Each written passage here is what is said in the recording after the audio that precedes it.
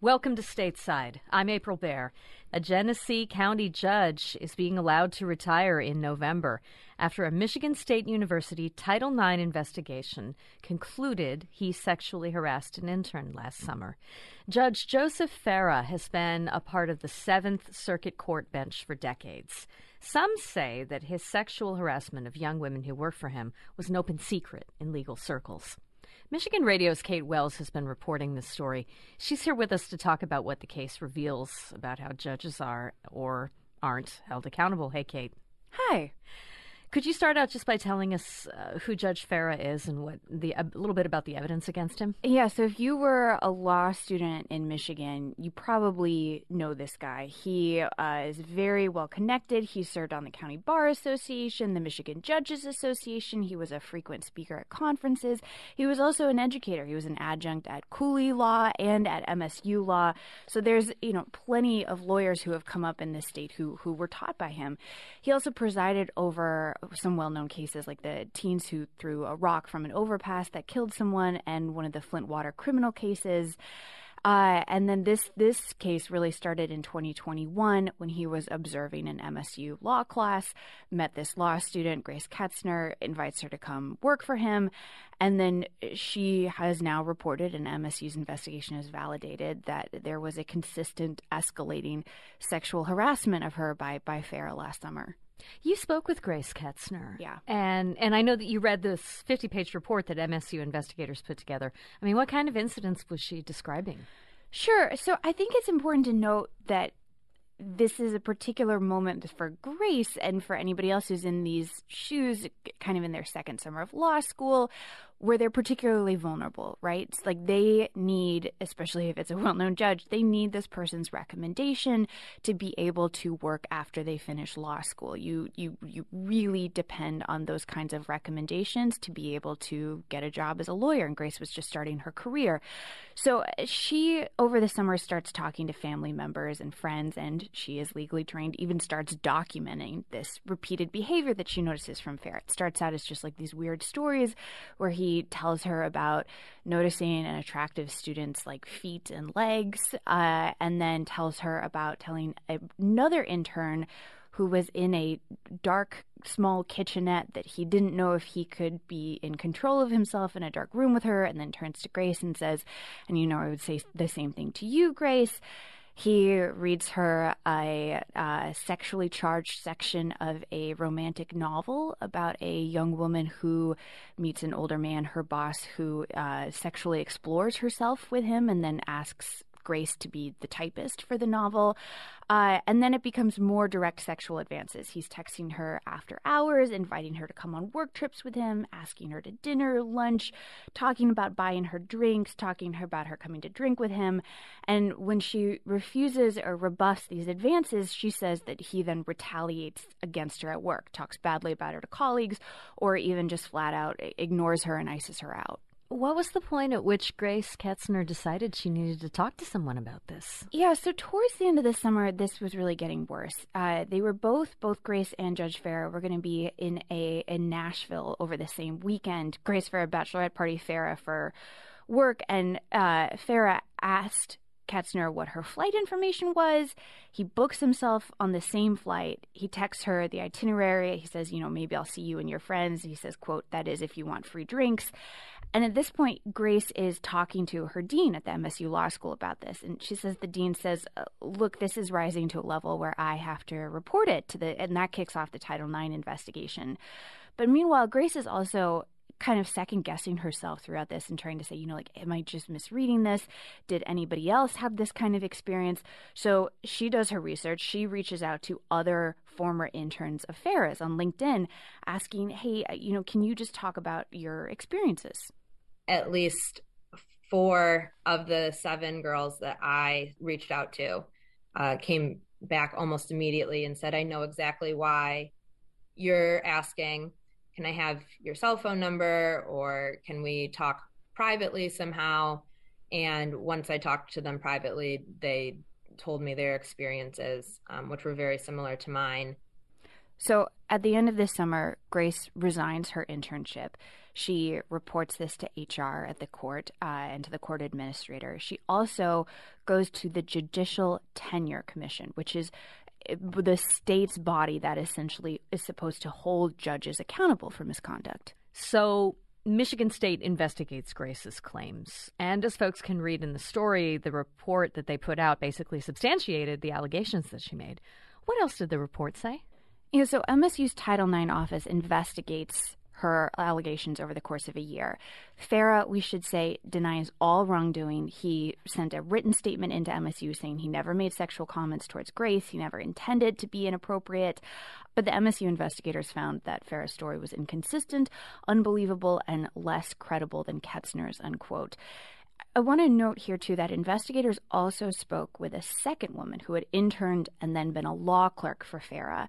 She has asked that her name not be used publicly, but she told MSU that she had very similar experiences with Farah, that she saw him retaliate against an intern professionally, and that personally Farah had invited her to his hotel room at a work conference, and that at one point to get away from him she had to hide in a bathroom.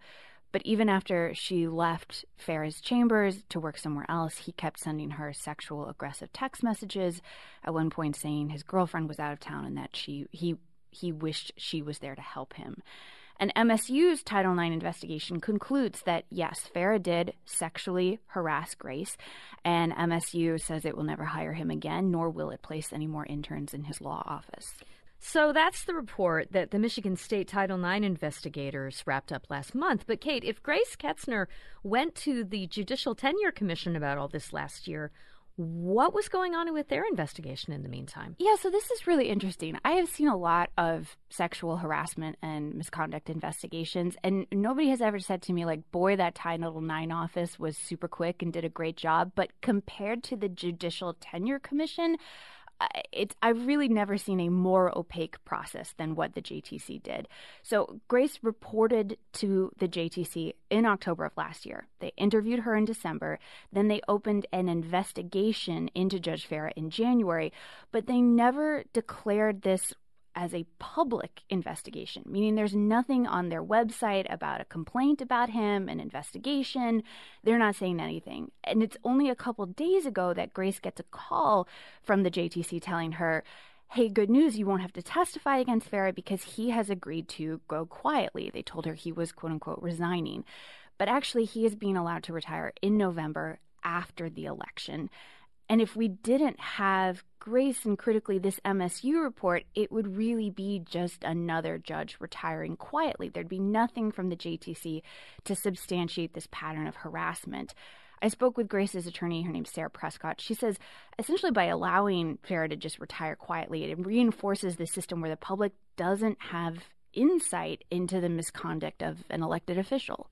The JTC is ensuring levels of protection that really almost nobody else gets. Protection against transparency, protection against there being an open process. Fine, we'll do due process. We did that at MSU. But the JTC's first best, it seems to me, as an observer of this for years, is to get these people to retire so that nobody has to testify, yes, but also so that the dignity and integrity of the judicial system can be protected. Kate, when you talked to the JTC about this yesterday, I mean, did they say anything? Yeah, so they really didn't. They said that there were court rules that are prohibiting them from making any kind of comment, from confirming whether there was an investigation or a complaint, from confirming whether they substantiated Grace's allegations, from saying anything about whether Farah's retirement is even connected to anything to do with the JTC. There are some investigations that the JTC does that they say are public and that you can read on their website when there are complaints. This is just not one of them. But it also doesn't send this great message if this judge is essentially allowed to retire quietly, that if you speak out and you do something like Grace did and you file a report, that the JTC is going to be transparent about what they find to the rest of the world. Is there any indication that Judge Farah might face any further action, maybe from MSU or if he is just retiring quietly, obviously it looks like it's not going to come from the judicial system. Yeah, it doesn't. He has no longer worked for Cooley Law for a couple of years, and he has not been an MSU employee since spring of the previous year. I mean, MSU has said, they won't place interns with him, but that's kind of moot because he's retiring. But no, it doesn't appear that there will be any kind of repercussions. We also couldn't get a response from the court about the conditions of his retirement. Is he going to be, fully paid? Are there benefits? It's really kind of a black box. Was there anything available about the circumstances under which Judge Farah separated from Michigan State? Michigan State would not comment on that, but we've sent some FOIAs, so stay tuned. Michigan Radio's Kate Wells. You can read her story about this online at michiganradio.org. Kate, thank you. Thank you. White supremacy is a sickness. More companies want their employees back in the workplace, but what happens to their careers if they want to stay home? NPR's Jacqueline Ganun reports. When Nitin Budaraja started working remotely at his last job, he realized he really liked it. I think the work got more enjoyable and it felt a bit more relaxed. His mental health and relationship with his family got better, and his work as a senior designer was good. But he was conflicted. Not everybody at his company was working remotely, and one of his supervisors was coming into the office throughout the pandemic. Budaraja felt the pressure to also show up. That often made me wonder, should I be commuting to the office? Should I be going in? That anxiety is being felt across many workplaces. While millions of people started working from home during the pandemic, a recent survey of companies found that half of them are now trying to bring people back to the office. Companies like Goldman Sachs and Tesla would like their employees to come back in person, full-time, 5 days a week. But Budaraja is also not alone in pushing back.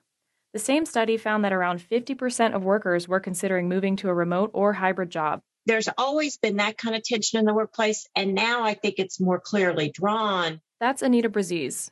She writes a column about career development, and she says there will be tension in a hybrid workplace between remote and in-person workers and between what workers want in their career and how they want to work.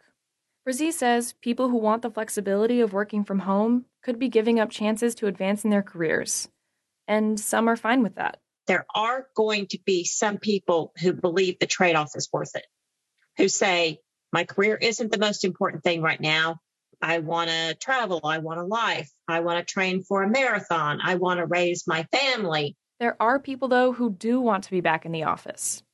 Jordan Shabani has missed meeting people at her last few internships, so she loves going into the Bloomberg office 5 days a week. I really, really like it. I think that I missed out on so much of the networking or learning opportunities because I was working online. She says her work in the product management team is a lot easier because she's talking to people in the office. As an intern, she has to be there every day. Full-time Bloomberg employees are allowed 2 days of remote work per week. And even though Shabani is working in person now, she hopes to have the option of working remotely someday. And she doesn't think she should be penalized for making that choice. The definition of work, the narrative of working from home is completely going to change. If employers do hold remote workers back from promotions, it could especially hurt women and people of color. They're the ones who most want to work from home, according to surveys. Meanwhile, the designer Budaraja solved his remote work problem by finding a new job. When a startup approached him, a huge draw was that the role was 100% remote. And so was everybody else at the company, which eliminated any awkwardness about working from home. He still loves working remotely. In fact, he's turned into a big advocate for it. It's given me the space to kind of not only heal personally, but work at my own pace. Like Budaraja, people are trying to figure out what works best for them as they navigate the new realities of the workplace. And more employers are finding that hybrid work comes with a lot of complications. Jacqueline Ganun, NPR News. Since 2018, Amazon's been showing customers a new way to shop where you can just grab and go. It's Amazon Go. Late last month, 26 current and former employees of a Joliet Amazon warehouse accused the company of allowing a racially hostile work environment. They've since been joined by a dozen more workers who've filed charges with the Equal Employment Opportunity Commission. The charges outline racist death threats against black employees, threats that came just days after the grocery store mass shooting in Buffalo that is believed to have targeted black residents. As Chicago Tonight's Nick Blumberg reports, some of those employees also say they faced retaliation from Amazon since speaking out. We were put in a predicament where we still were in fear every day following the situation. On May 25th, employees at Amazon's MDW2 distribution warehouse in Joliet say they found graffiti threatening the lives of black workers. We were told that we could go home and with no pay, or we could stay there and keep working. Workers say Amazon didn't send a message to employees until nearly 24 hours after the threat was found. And Tori Davis says she was fired after talking with co-workers and demanding action from management. We're not going away until they take this seriously. Attorney Tamara Holder represents the workers in their complaint to the EEOC and says the graffiti was not the first instance of discrimination. Men wearing Confederate flag outfits in the workplace with impunity. Complaints from workers about other workers using the N-word with impunity. An Amazon spokesperson tells WTTW News, Amazon works hard to protect our employees from any form of discrimination and to provide an environment where employees feel safe. Hate or racism have no place in our society and are certainly not tolerated by Amazon. Holder also says Amazon has threatened and fired workers who have spoken out, saying they violated a confidentiality agreement they signed upon hiring. The contract is written for somebody who would have trade secrets. This confidentiality agreement was not made for low-wage warehouse workers. But I believe it's a tool to silence those workers. Nicole Porter is a professor at Chicago-Kent College of Law. She says confidentiality agreements are a way for companies to protect their trade secrets from competitors. Special procedures that have turned out to be very efficient and effective for us, you're not allowed to talk about any of that. All right? Lots of employers do have employees sign confidentiality agreements. That's actually quite common. But Porter says they can't be used to stop employees from speaking out about their workplace. As for the EEOC charges, among other things, the plaintiffs have to prove the racism was pervasive, unwelcome, and that the company failed to act, but it could be a long legal road ahead. The EEOC has the opportunity to investigate, and something I think like this, where it's several plaintiffs complaining about it, the EEOC will take that more seriously than they might just like one individual employee bringing a claim. The EEOC might file a lawsuit, call for mediation, or leave it to the plaintiffs to sue. As for the threats workers say they've faced for speaking out, the employer cannot retaliate against any of the employees that filed a charge simply because they filed a charge. Now, proving that causation piece is sometimes difficult. Workers want to do this work. They want a good paying job. They want to get home safely at the end of the day. But we need to see some accountability from these companies. Warehouse Workers for Justice is a nonprofit workers center in Will County. After the death threats, they worked with Amazon employees to publicize the incident and bring their concerns to management. But really talking to more workers at MDW2, just discovering sort of a whole host of health and safety issues, workers had concerns about. And what workers felt was inadequate pay. Given the explosion of Amazon facilities and other warehouses in recent years, Marcos Cenicero says his organization has a lot to tackle. Warehousing is the #1 employer in the region, but what we see is that what does not get better is the working conditions of these workers. In fact, they're getting worse. It's important for us to do this work. As for the EEOC charges, Tamara Holder says, we are going to continue to gather as much information as it takes to make sure that Amazon listens to us and fixes this work environment. For Chicago Tonight, I'm Nick Blumberg. An Amazon spokesperson did not respond to follow-up questions about worker claims of retaliation or the company's confidentiality agreement. North Carolina. Charlotte Mecklenburg Schools is asking teachers to volunteer for extra duties as time runs out to fill more than 300 teacher vacancies before school starts. As WFAE's Andos Helms reports, districts are still competing for staff and trying to grow their own teachers. North Carolina's next teacher turnover report isn't due until February, but a CMS tally shows almost 2,700 teachers left the district between July 1st of 2021 and August 16th of 2022. It's not an exact parallel to the state tally, but Laura Francisco, the associate superintendent in charge of human resources, says it's a huge increase. It is more than twice what we've seen in previous years, including the main pandemic year when we weren't in school. With less than 2 weeks until students return, CMS has 341 classroom teacher vacancies.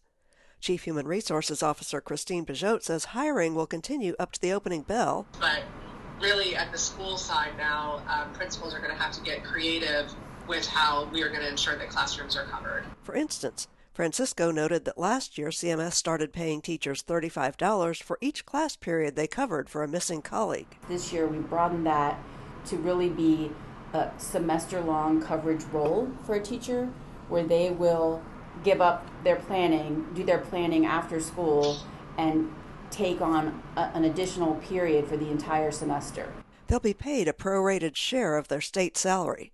Pajot says the biggest trend she's seeing is teachers leaving the profession. But they're also moving among districts with an array of signing bonuses and extra pay to sweeten the pot. As far as the incentives go, I feel like it's been almost an up the ante type thing. School districts have been extremely competitive with trying to use their ARP funds to be able to not only attract but also retain their current teaching staff. ARP funds are federal COVID-19 aid, which is available through 2024. CMS has used some of that money to offer an extra $5,000 for teachers in hard-to-fill positions, such as special education and secondary math. It's also using federal money to pay for a new pool of salaried substitutes assigned to schools to help fill gaps. In neighboring Gaston County, students returned this week, and about 4% of the teacher jobs were unfilled. That's similar to the CMS teacher vacancy rate. Both Gaston and CMS are encouraging teacher assistants to move into teaching jobs. Gaston had hoped to recruit 40 people for its Assistant to Teacher Scholarship program, but ended up with more than 50. One of them is Brandy Guyton, a new fourth-grade teacher who spent the last 18 years as an assistant at Lowell Elementary. As a teacher assistant, I was everywhere. I subbed every day last year when COVID really hurt. Guyton continues to take educator prep classes at Belmont Abbey College while taking on her new job. Because she's familiar with her students and colleagues, she says there's only one thing that makes her nervous. Paperwork. The paperwork is what gets me. I'm not worried about them being in the classroom behavior. I'm not worried about any of that. Pajot, the CMS HR chief, says the pandemic amplified trends that were already shaping up, such as more people leaving the profession than entering it. You know, the temperature right now is reading as though it's going to be a long-term challenge, and I think that states are going to have to look at this systemically to see what kind of major overhauls can be done. I mean, we would certainly advocate for higher salaries and continued maybe innovative benefits for teachers. North Carolina has a House committee looking at the future of education, and a panel appointed by the General Assembly drafting possible changes to teacher licensure and pay scales. Of course, none of that work will bear fruit in time to shape this year's back-to-school staffing scramble. For WFAE News, I'm Ann Doss-Helms. As your body grows bigger, your mind must flower. It's great to learn, 'cause knowledge is power. It's Schoolhouse Rockin', the chip on the block, on your favorite Schoolhouse Rock. It's extremely important for children to have access to counselors in the school setting.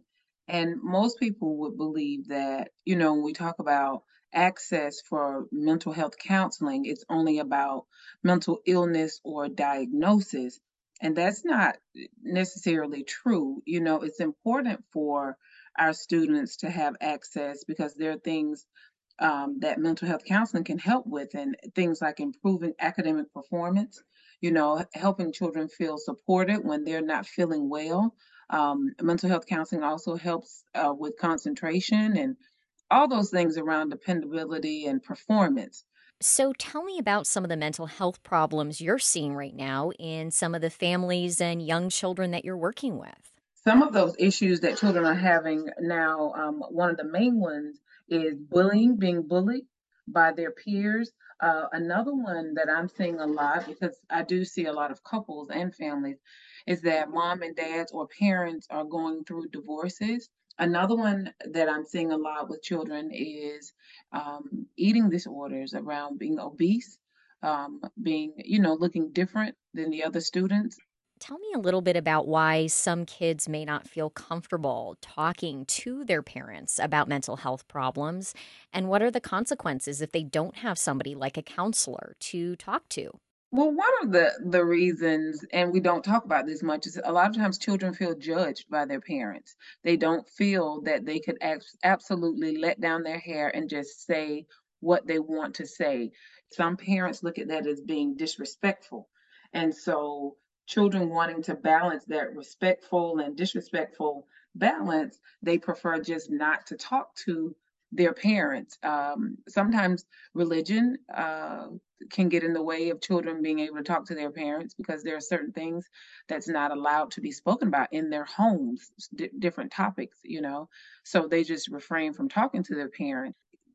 As humans, we want to solve things, and children are the same. They want to solve things, and sometimes when they're in such emotional pain, emotional turmoil, they don't have anyone to talk to or anyone to turn to. That's when you start seeing things like low mood, lack of motivation, issues with concentration in school, and worst case scenario, Danielle, some suicidal thoughts, or attempts.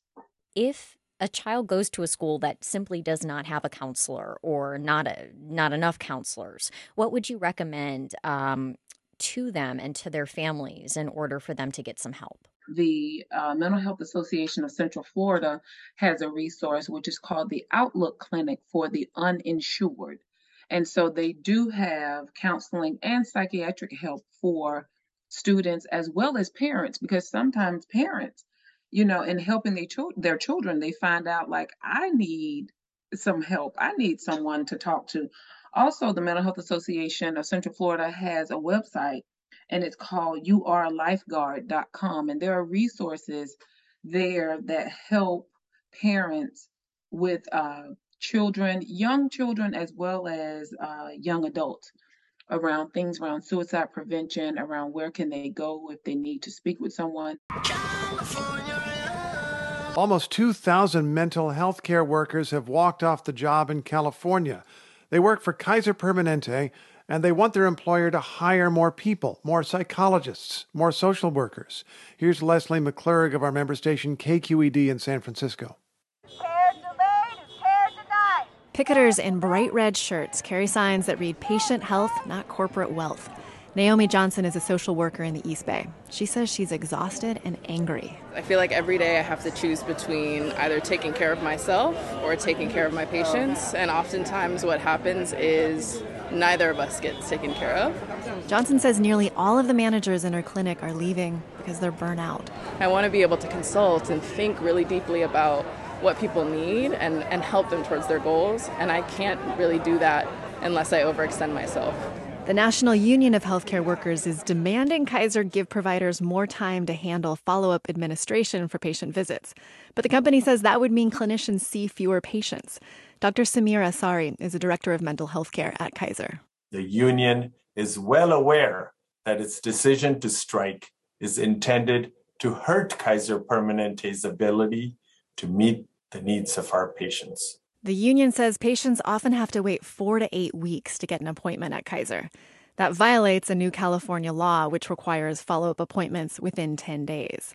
For years, Barbara McDonald has struggled to get her 19-year-old daughter help from Kaiser. She basically only gets care when she ends up in the ER. The teen has a history of cutting herself. She suffers from bipolar disorder, borderline personality disorder, and ADHD. When she cut her throat in September, she has only seen a Kaiser psychiatrist 2 times since September, which is almost a year, 2 times in 1 year. Kaiser says it's trying to hire more providers, but the entire country is facing a shortage of mental health care workers. For NPR News, I'm Leslie McClurg in San Francisco. Why haven't you learned anything? A school psychologist is often the only person at a school who's trained to assess a student's needs, especially when it comes to disabilities and mental health. There's a nationwide shortage of them. And as NPR's Pooja Salhotra reports, the numbers among Black men are alarming. When Chase McCollum was growing up, thinking about career options, the idea of becoming a school psychologist wasn't even on his radar. A lot of kids, especially kids who, kind of look like me, you kind of just see a certain role for yourself. McCollum grew up in southern Mississippi in the 1990s. He actually planned on becoming a lawyer. But during college at the University of Mississippi, he started volunteering at a nearby Boys and Girls Club. That's when he realized he wanted to work with kids. So he looked up careers where he could do that. I Googled it. I Googled careers.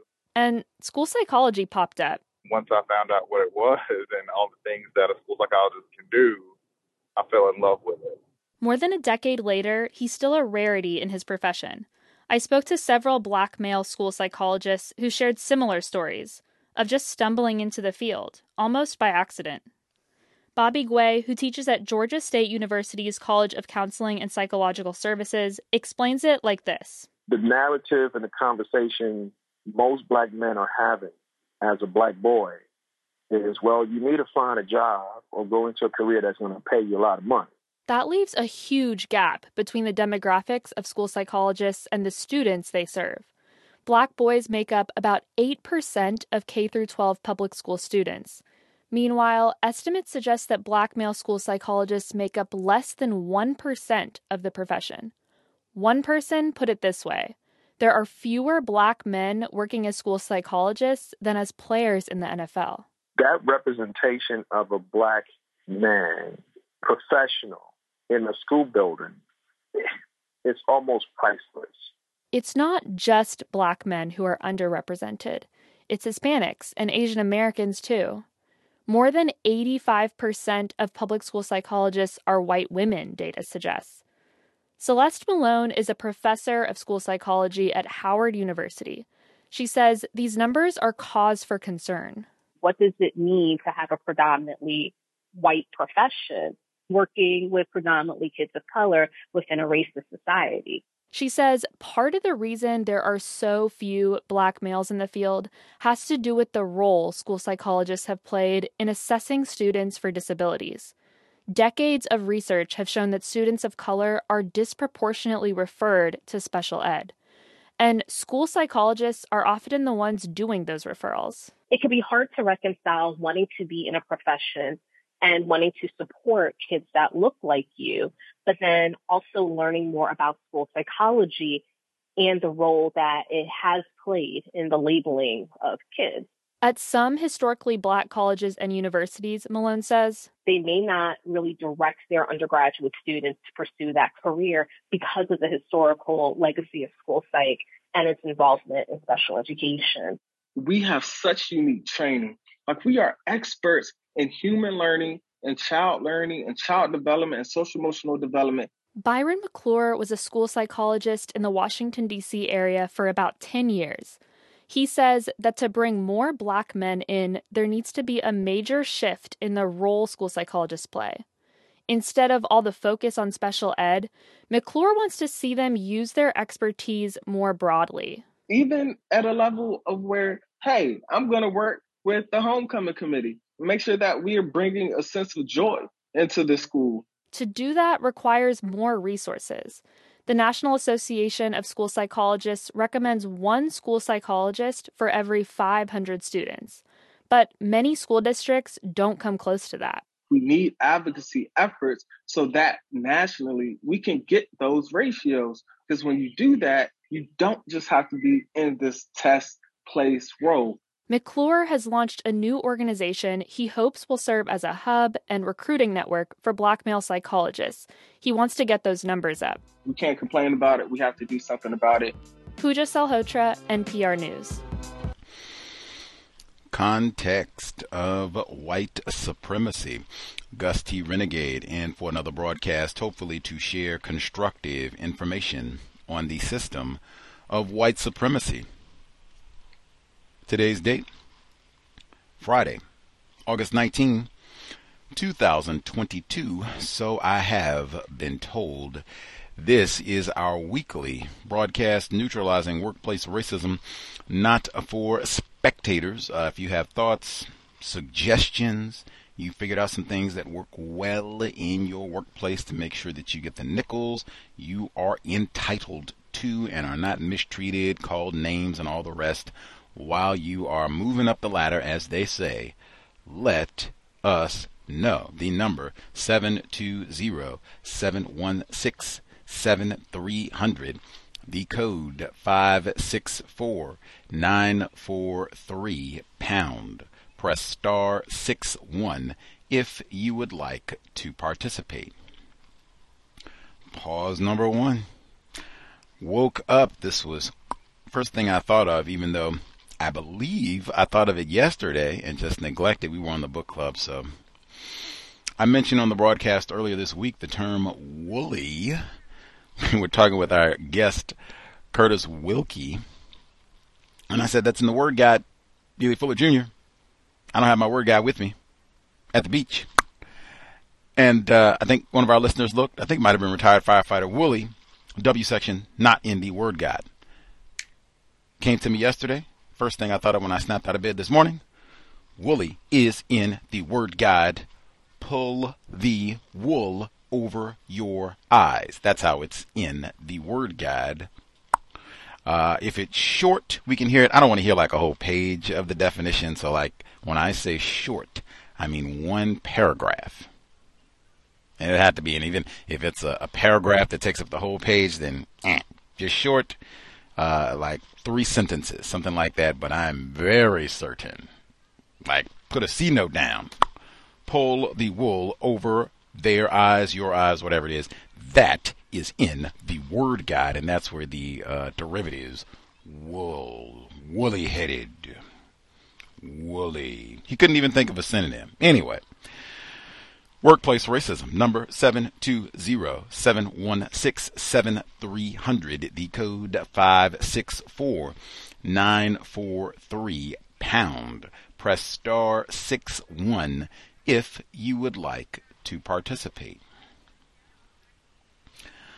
Not for spectators. If you figured out some things, how to work from home and not be penalized, how to avoid being felt up, sexually harassed in the workplace, they want you to explain what's going on with George Floyd or white privilege. They don't ask you any of that. We only talk about things related to the job. You get all of your raises and you get excellent performance reviews on time and great training so that you can be exemplary in all aspects of your job. Let us know. How did you do it? 720-716-7300. The code 564-943#. Press star 61 if you would like to participate. As always, if you have problems, difficulties, we will do our best to use counter-racist logic, help to solve problems without creating new problems. Share, let folks know that we are on live. If you think it would be helpful for other non-white people, victims of racism, to share and or hear suggestions, logical discussion about problems in the workplace, how to solve them without making new problems. Email is untiljustice@gmail.com.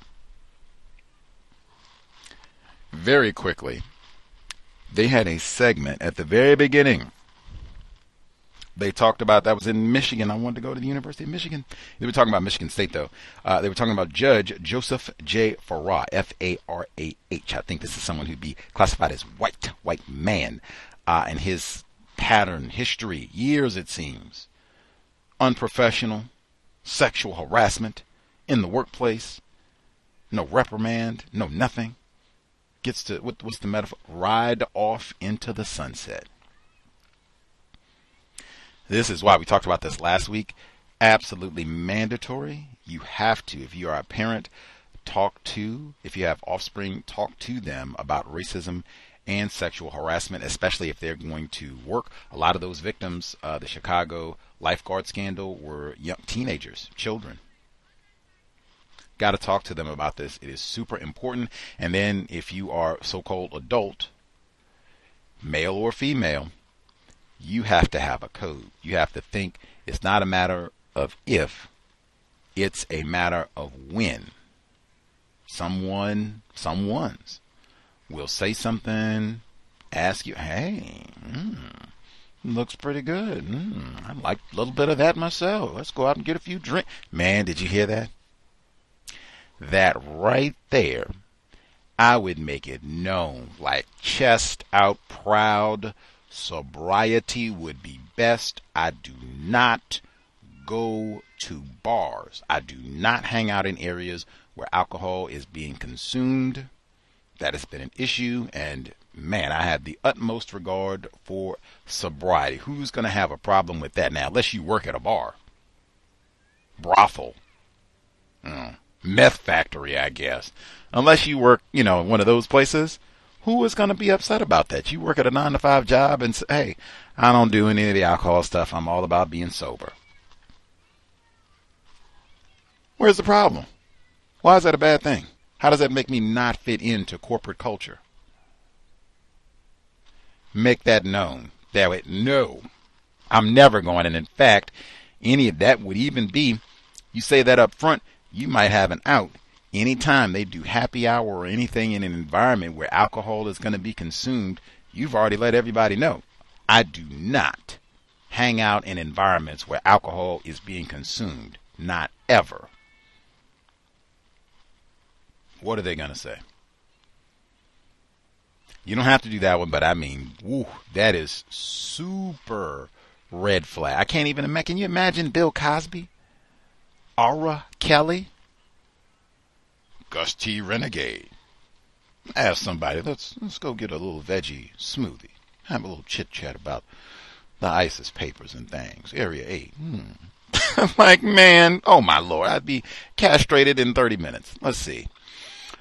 They had, and they said, did you hear the metaphor? They said that, this report, we wouldn't even know anything about this if the victims, I presume white women, if they hadn't spoke up, said something about all this. And then they said that Judge Farrar probably got all of his goodies, pension at the Michigan taxpayers' expense, all of his goodies and everything, and, whatever other hookups you get when you get to retire with no penalty after all of this. They said they don't even know because that's hidden. What I say? Minimize, obfuscate, omit. They said it's in the black box. What does that mean?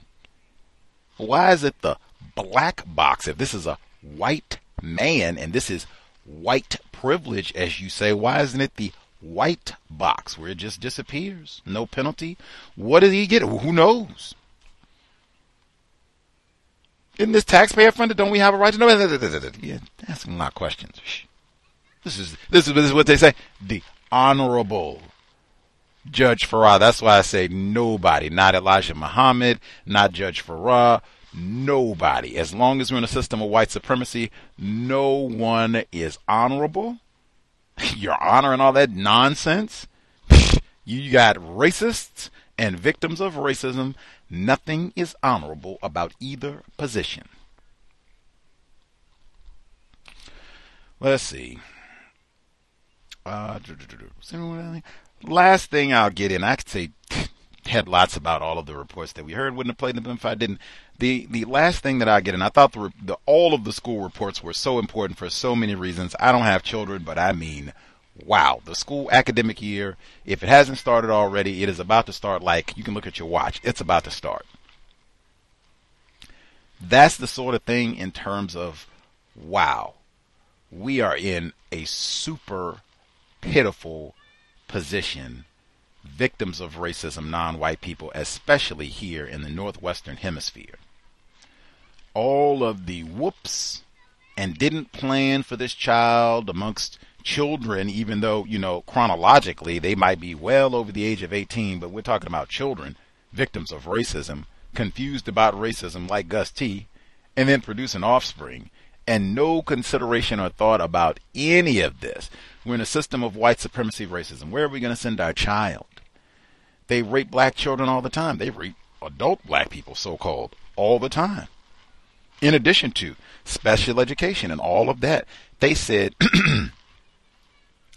less than 1% of these school psychologists are black males.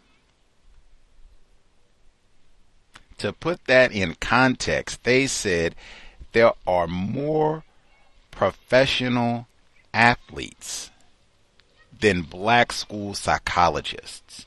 Now that's one. Wow. Wow.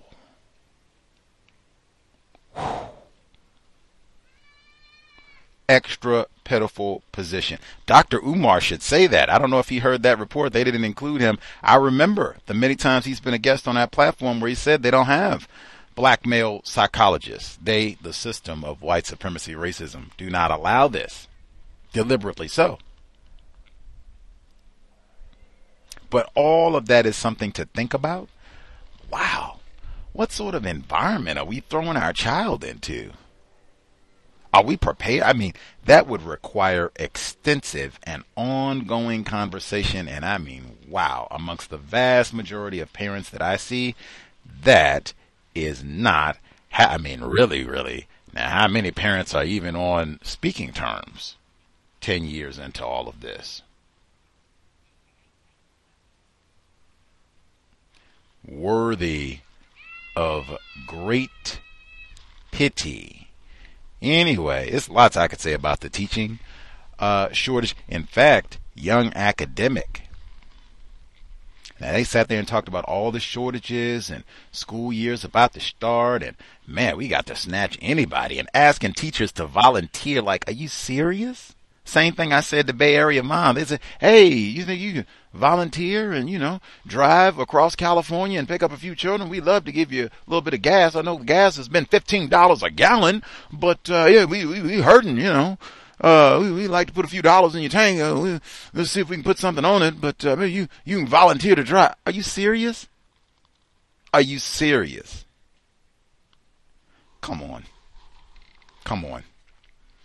You could have had Young Academic, black male, qualified, eager, enthusiastic, wants to teach black children, dedicated, called in and talked about it for years. What was the only knock? He would bring the children, he would sneak in contraband home-baked goodies. That's about it. No. We don't want the Negro male teacher. We don't want them in the classroom, and we don't want them as school psychologists. Is that black male privilege, by the way? Get that in. That's such a glamorous job, being a school psychologist. Anyway, all of that to be considered, and as I just said, wow, it seems like they stonewall a lot of black people, black males especially, who would like to be educators, and they make it so difficult in the face of having these massive shortages. You still got all these obstacles for black males in particular to be educators. That also should be thought about. I mean, hey, you might mess around and have a black male child. It might be impactful to have a black male educator in front of them once in a while. Maybe. Just maybe. Also, I thought it was really lame, deliberate racism within that segment. They had all of these excuses. They blamed the HBCUs that they rob. I mean, we want to put it all out there. NPR could have snuck that in as well. They got reports right there about how they habitually rob HBCUs so they don't get all the funding that they should have, or maybe they could have elaborate programs to make sure they are producing black male school psychologists. That's a different subject. I don't think it's that HBCUs don't want to direct black educators, black male students to these programs. In fact, I don't think it's that black males say, you know what? Those old no-count racist school psychologists put us all in those remedial reading classes and special education programs. I'm not going into that. I don't think that's what it is at all. I think what it is, this is one probably a good chunk. The word that they used, the few, almost like an albino chipmunk metaphor, the few black male school psychologists that they found, they said they stumbled into it. That doesn't sound like I was aware of this and I had a plan, I'm educated and this was my career path. That sounds like something this was an accident. I wasn't even aware of this. That's what it sounds like to me. And that's the case for lots of professions where we aren't even aware. It's not that black people don't want to do it or consciously avoiding these fields. We don't even know. In fact, we're being restricted, and they've done such a good job restricting us from these fields, we're not even aware that they exist. That is what domination looks like. And to give a report on the lack, less than 1%, they don't even mention racism as why we don't have folks in this position, black males. Come on. Let's see. The metaphor, let your hair down. I got to get that in there. So many interesting metaphors. The black box, they were talking about mental health. I'm not even going to talk about that. They said with your children, which is important, make sure you talk to your children, and that is a process ongoing. You have to nurture that relationship and trust so that they feel comfortable and safe sharing with you even difficult situations, sharing with you honestly. That is a time. What does that coon say? He says, be patient with other black people. Buddy, if you are a parent, you want to be super extra Dr. Welsing patient. And Dr. Welsing, counter-racist scientist, you ask questions as opposed to they share and you asking questions so that you better understand your child. Maybe even help them better understand, because sometimes that's a part of the process. Just having people ask you questions makes you think about the situation so that you better understand or reassess what's happening to you. Non-judgmentally asking questions, my suggestion. Anyway, so one report that I thought was important, exactly what we were talking about, so we'll have two actually that I did not play. One, this is on California Public Radio. Important because they've been having a lot of conversations about reparations in California State. We had the program earlier this year. They have the Reparations Task Force. And they said a part of the reparations is supposed to be specific to black people who were victims of slavery in the United States specifically. That's a part of the language of how this is written up, and it's supposed to take however long before they come out with the package, and what all this will look like, what resources will be available, if any, when they're done with all of this. Anyway, this week the report is titled "California Becomes the First State to Break Down Black Employee Data by Lineage." August 16, 2022. It reads, California is the first state to require its agencies to present a separate demographic category for descendants of enslaved people when collecting state employee data. I hate that term, enslaved. Just call me a slave if I am a slave. No need to pretty that up. Continuing. According to a recently signed law, the State Controller's Office and the Department of Human Resources can start collecting this information as soon as January 1, 2024. The demographic categories will include African Americans who are descendants of slaves in the United States and black employees who are not descendants of slaves in the United States. The data collected will be included in a public state report on or after January 1, 2025. Employees will not be required to disclose this demographic information, but advocates who have been pushing for the expansion of data collection say it is for the black community's benefit, whatever that means, according to the Coalition for a Just and Equitable California. In recent years, the state has been working to determine whether the state will pay reparations to black Californians, particularly those who are descendants of slaves. There we go. That's in the article. And this year, the California Reparations Task Force affirmed lineage-based eligibility for state reparations, meaning only people who can prove they are descendants of slaves would be eligible. Not only will this historic legislation provide critical and timely information to California's Reparations Task Force, which recently affirmed lineage-based eligibility for California reparations, this legislation begins the process of recognizing the identity and peoplehood of African Americans, American freedmen in California whose ancestors came to America in chains were slaves for hundreds of years, suffered Jim Crow, whatever that means, and yet managed to build the most powerful and wealthiest country in the world.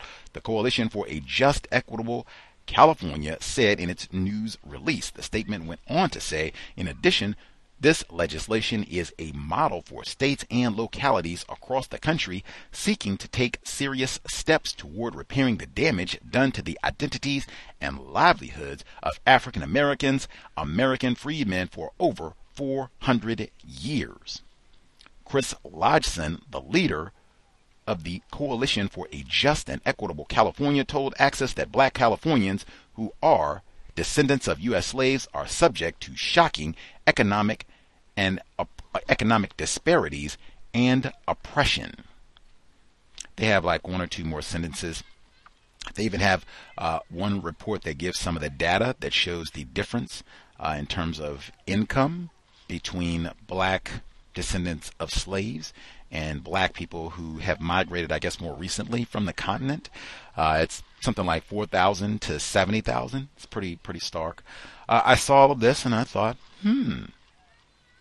I had two questions. My one question was, what problem are they ultimately attempting to solve?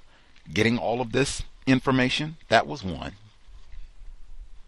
And then two, I said, now, is this going to be for the purpose of creating conflict between non-white people? That was another question that I had about all of this. So I posted this report online. I knew Neutralizing Workplace Racism was going to air today. I just saw this report yesterday. I think within the last 24 hours. It's posted August 16. So it just, hadn't been out that long.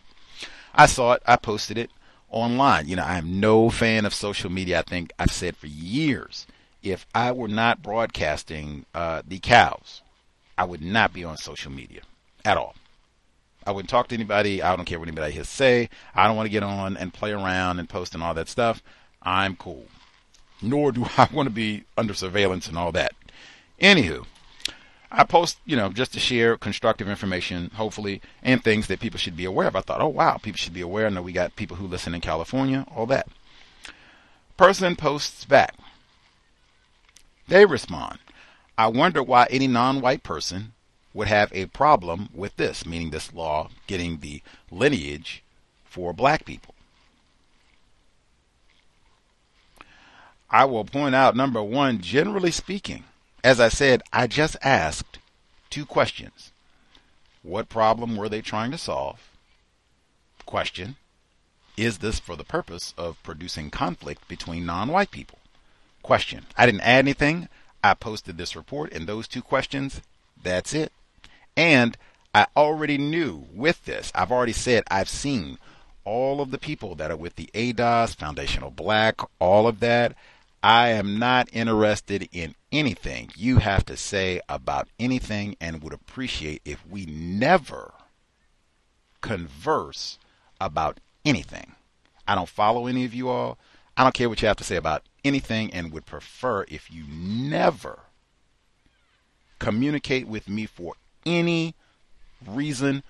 We are not discussing the same problem at all. The main point is minimize contact. It should be zero. I knew there was going to be response from individuals who might be affiliated in some way, shape, form with ADOS, Black Foundation, blah, blah, blah, all of that. Same thing to me, even though they, I'm sure, have their own idiosyncrasies and may not think that themselves. Totally fine. VGQ for me. I did not say I had a problem with this. I posted two questions. Again, generally speaking, you do not respond to a question with a question. But if you find a non-white person who has a problem with this legislation about the lineage of black people, let me know what problem they point out with it. I have questions. You could even switch that word out. Questions, concerns. Why are they doing this? What problem will be solved with this? Why would I have those questions? Those concerns. Well, I love, like, I despise social media, but I mean, woo, Gus T just being observant, doing what I do. So the person who had to respond to my post with, I wonder why any non-white person would have a problem with this, as their avatar, it says, I support the war against Coonan. I support the war against Coonan.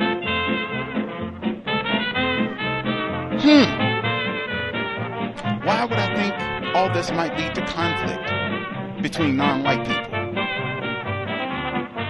War on Coonan. If the man in the moon were a coon,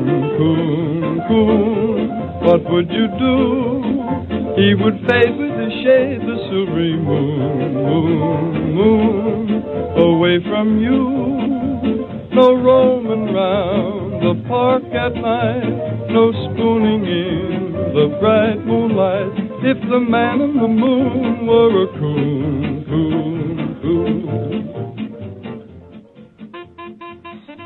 Second time this month, If the Man in the Moon Was a Coon has played on the Cows.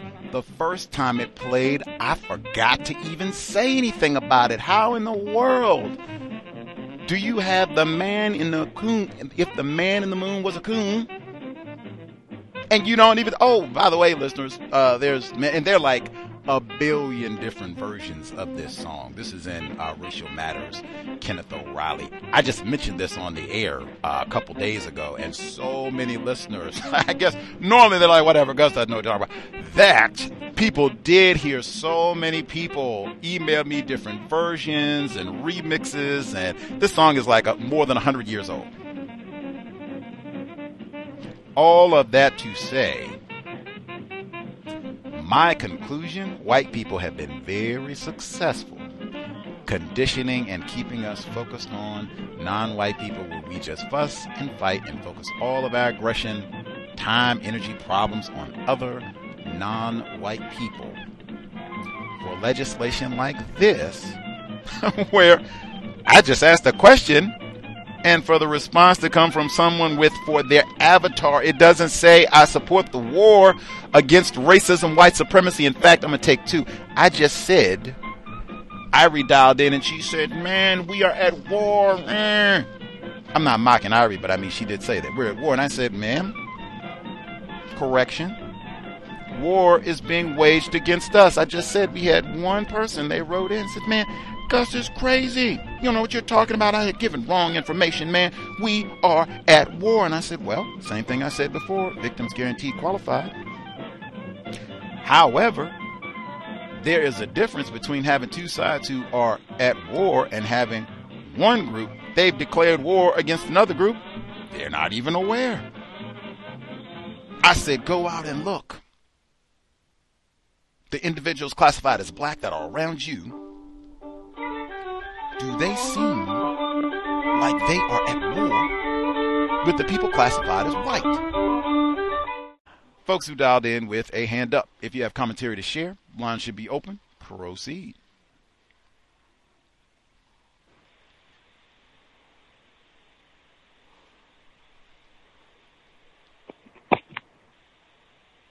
Can I be heard? Can I be heard? Oh, sorry. Go ahead. Go ahead, ma'am. Hi, thank you for taking my call. Thank you, sir. I missed a lot of the clips. So I'll share. What did I say something about? Okay, anyway, I'll share my workplace racism and I'll pop back in on the clips later. So this is school just started back in on Wednesday. And this is my first 3 days of school. I'm at one school. I don't float at 4 or 5 different schools. I heard that when they announced I was coming, everybody cheered.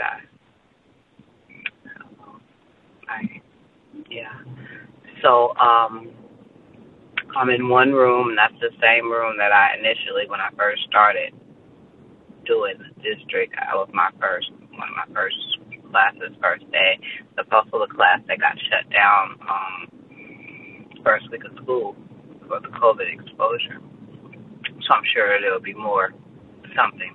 It's not very tidy. As far as, well, I have a different expectation of tidy, especially pandemic tidy. I'm already OCD, so, and then with children in classrooms, I think it should be, I think they should have maintained the system, that current keeping it clean like it was fresh when, everybody was going to kill your grandma. I think they should keep that cleanliness format in classrooms in schools. But that's not happening. Anyway, this is also the same class where they pawned on, I'm still in there for the same little boy that I've always been in there for. But they pawned, I'm driving, they pawned or gave me the Nigerian boy instead of the one I came for. So this is the same class. And so in the midst of that pandemic scare that they had, to where the class was shut down like that, and then the kids gradually start coming back in pieces, I was in another classroom, a class next door. So some of the children from that class is grades younger, though, I guess, so maybe they transition when they get older, because they're in older grades or a grade level up. So maybe they go to a different class. So they're in this different class now. Some of them from the little class, because they were the younger group, so now they're older, so they're in the bigger group. So they come to the class that I'm in. So as soon as I walk in the door, oh, I know her from Mr. Such and Such class. I know her from Mr. Because they remember me from the other class. So the teacher's assistant, she's already, because she's how can I say? She doesn't like me, but because I don't care, she, still wants to be in my, I don't know, because I don't care. So I tune her out so she can't take it, so she still has to be in my, she has to do something. Anyway, she doesn't like my style. What I know, she hasn't said anything, but I could tell by her attitude, she doesn't like the way I did with the kids. Because the ones in middle school now, the way I came in, they love me. And she's more like the suit Nazi or something, hurry up, she's just real, she's awful. She all right to the one she liked, but the one she can't deal with. Mind you, I just started this week, this is the third day of school, she's already, so it's one little cat, you got to deal, now keep in mind, I don't know if I said this earlier, this is special needs. So it's like maybe 12 kids in the class, 13 maybe, and they not all here, they're sporadic. So anyway, one little boy, he not playing. He's always, I like him. I like the way his mom make his lunch. So I'm like, no, she not perfectly cut the crust. So he said, I can just tell, and it looks like somebody's, I don't know who's the Negro, but somebody's Negro. I don't know who his mom is. I don't know how it is yet, but she's the single parent, with him. He acts out whatever his disability is. I have no idea because I don't have a VIP on him. But apparently they didn't do any studying either of these children or anything before class starts. They're just going to figure it out. So he screams. It's the way you have to deal with him. No one wants to listen to me. Now, mind you, when I got in there, he made a big announcement about how I am the one from the other class. Well, nobody knows him. I'm talking about in the after-school program, so the mean Arabian lady, she knows him from the after-school program because she works that, too, because she works 15 hours, probably because her kids don't have nothing else to do. So, she like that. So, she already, so she's with the after-school program, but that's not academic. That's the after-school program. So, that's nothing. They're just playing around or whatever, and that's it. This is class. So, she's already yelling at him and telling him this and doing the things to make him even more angry. He's slamming desks, breaking pencils. So, the head of special needs came in today. I'm so rude. I treat her like any other Asian teacher, so I can't recognize her, but I recognize her. because she came yesterday too. And she's coming for the little boy that I have because apparently someone's called an attorney or something. And I'm getting bits and pieces of what's really going on because I have to know so I can know what to do. So I get it now from the Arabian lady. She's spilled on the bed. So now I get what's going on with the one I'm working for. So anyway, the one that's causing the most scene is the one they don't let, because they had their own, the Arabian lady, just leave him alone, let him do this. No, he's going to do this. No, he's going to wait. No, I got him. And even if the teacher's saying something, no, and he's real suave, smooth instructor. He, just go with the flow. Caucasian male, kids with a non-black, non-white woman. And, he's real chill. So she's like, she takes over as far as disciplinary or something, and she's real, and I'm a little more different because I can't come in like that. They're not even my children. So because I'm so different, she don't like me. And it works, right? So with the dude, I know how to work with him, and she want to come in. No, leave him alone. Leave him alone. Okay, no problem. So then it's like, well, if you got any tips, because we're working together. Oh, are we? Because the head of special needs came in there, and then when she's in there, the little boy's acting out, breaking pencils, but they escalated it. It didn't have to get escalated like that. If you would allow me, it doesn't bother me, but if you would allow me to do what I'm telling, I know it's a way you could get the job done without everybody responds differently. You don't have to terrorize them to get it. No, you're going to do this, not this. He don't care. He's going, wow, break pencils, slam tables, blah, blah, blah, cry, scream, hit his head, hit stuff, scream to the top of the lungs. And the Arabian lady can't take that stress. That's too much for she can't take it. She's about to lose her mind, so she's showing it. So she told the little boy in front of the head of special needs, would you be quiet? My God.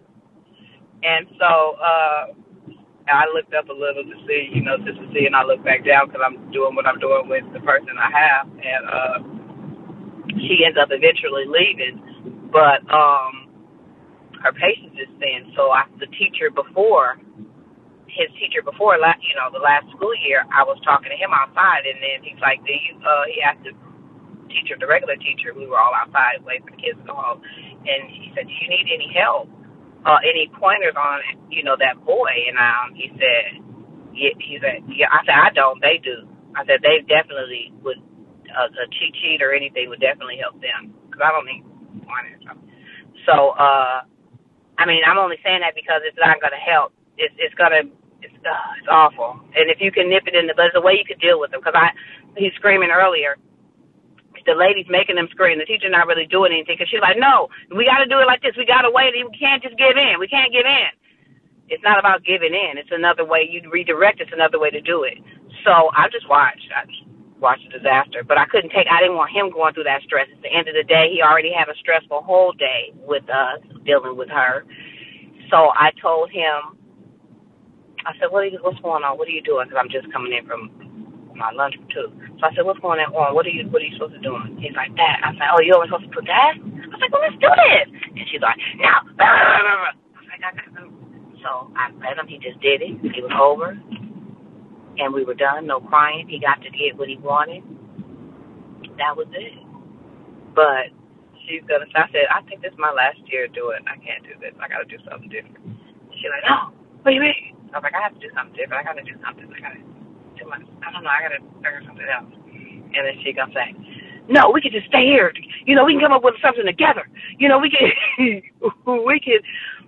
come together and create our own thing to help these kids. So we gotta help these kids. We could do it together. Because she's gonna use me with my suave and finesse. And she's gonna be the brains and all that. She owns all the oil. And I'm just gonna, she's gonna be the face of it, and I'm gonna be the brains. But she's going to say it's all her idea.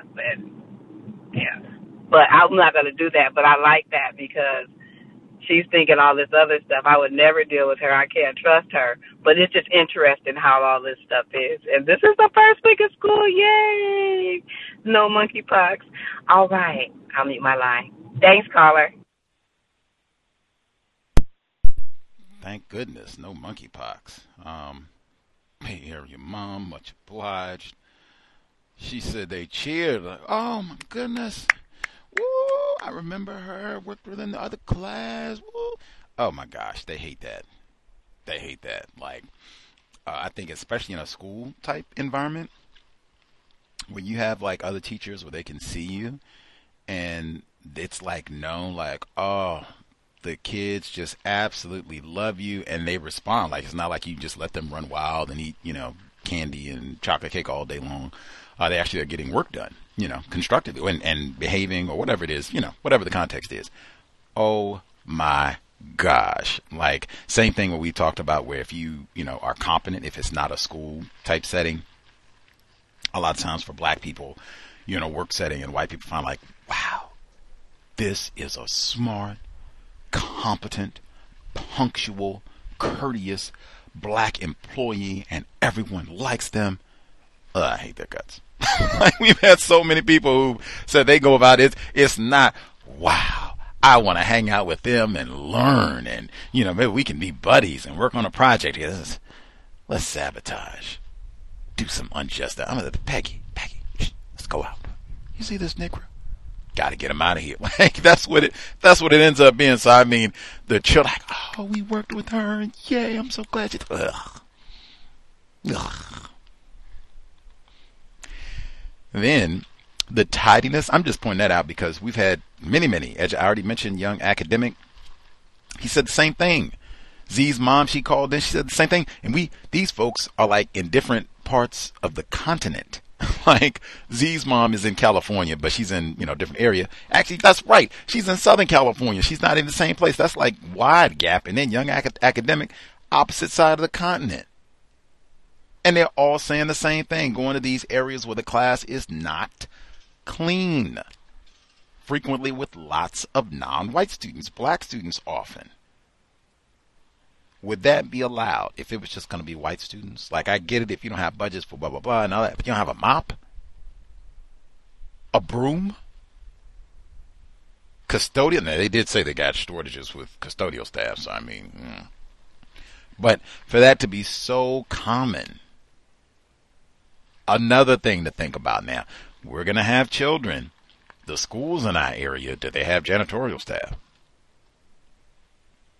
Did they empty the trash, at least once a week?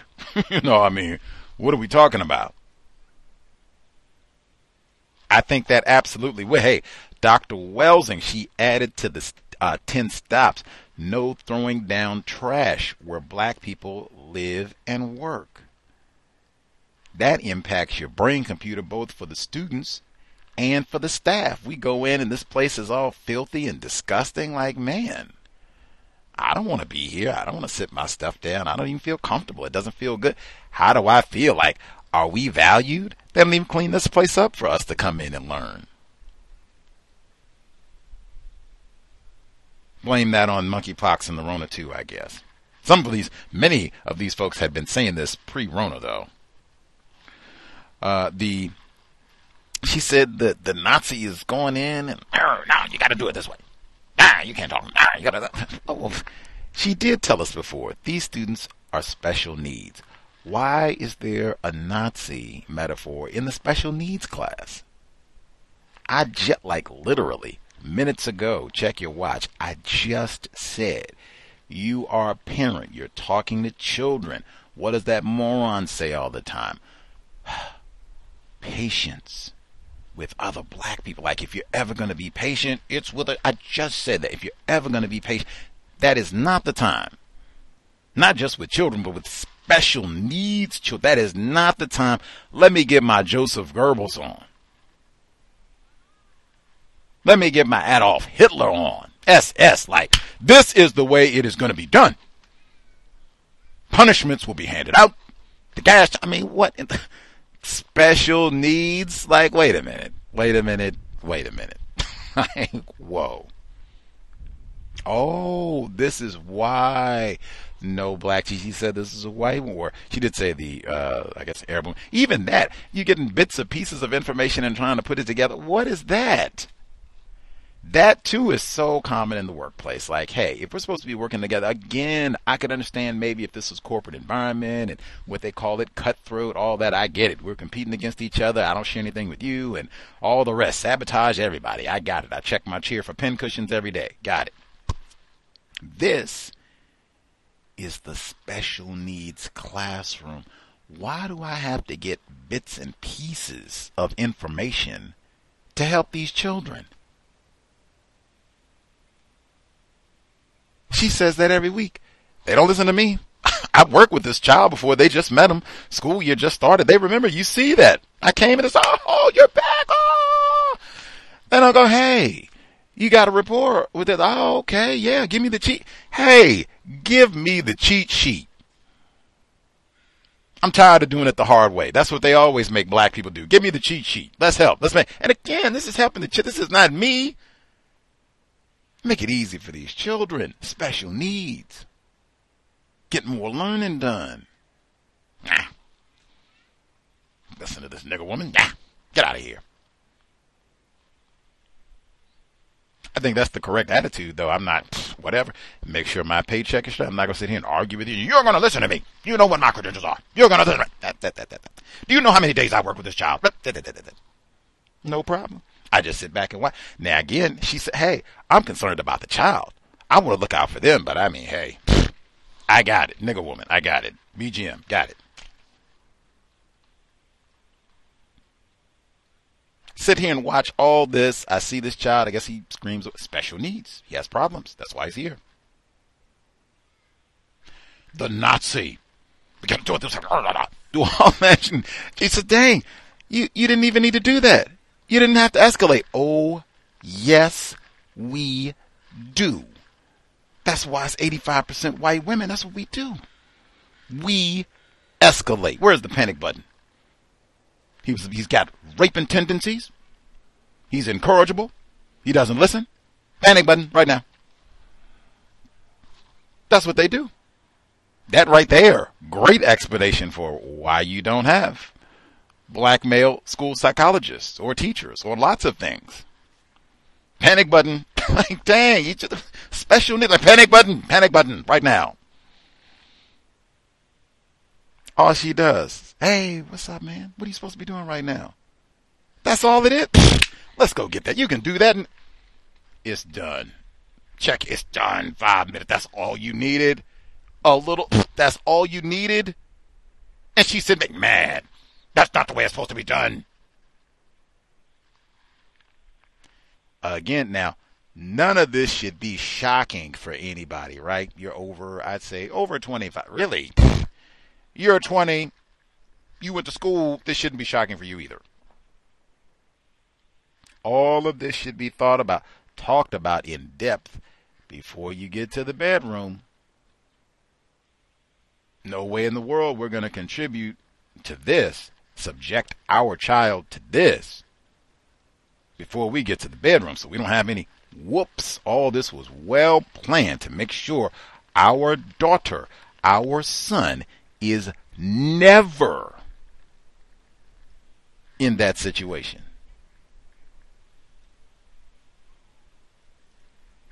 That's counter-racism, being serious about solving this problem. Or we can just, have another 100 years, 500 years of, Nazis in the classroom yelling at your generally black sons, looking at the results for another, 5-10 generations. Much obliged. Our black male caller, much obliged for your patience, sir. Thank you for yielding.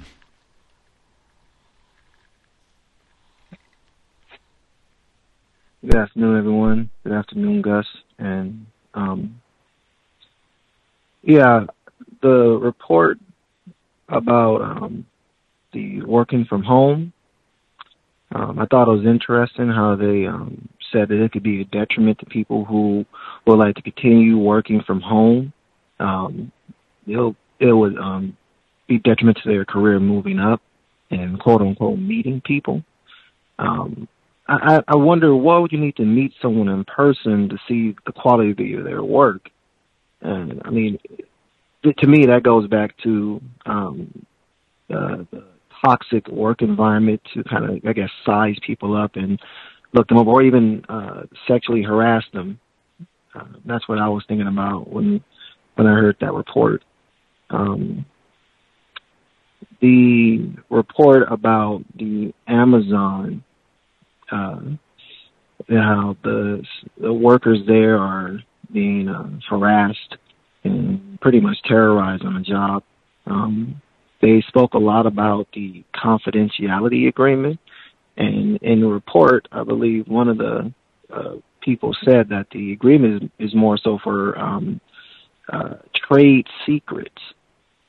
So would that mean that one of the trade secrets of running a multi-million-dollar industry is to have racist or have the practice of white supremacy and terrorize black people on the job? Is that how you make a multi-million-dollar company? Because you're not supposed to talk about if you're called nigger or something like that on the job. That was interesting to me. I guess it goes back to the plantations. And I wanted to say about the black psychiatrist. In that report, one of the, I believe, non-white people, Celeste Malone, said that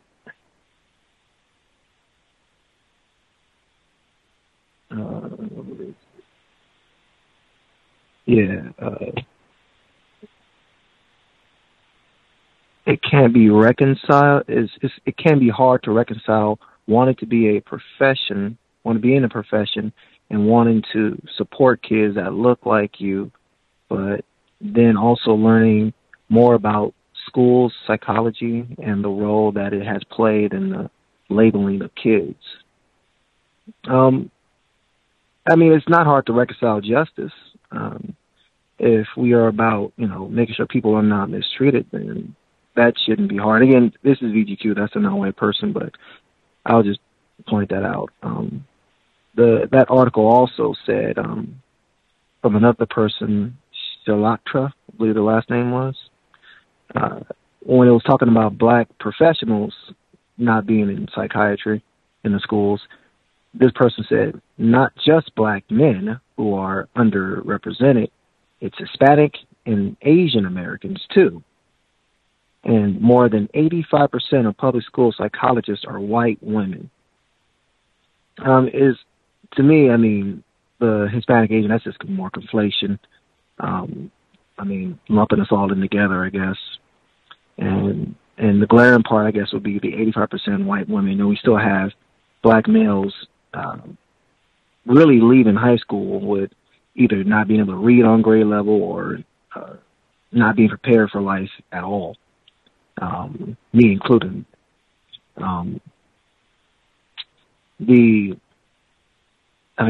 The first report about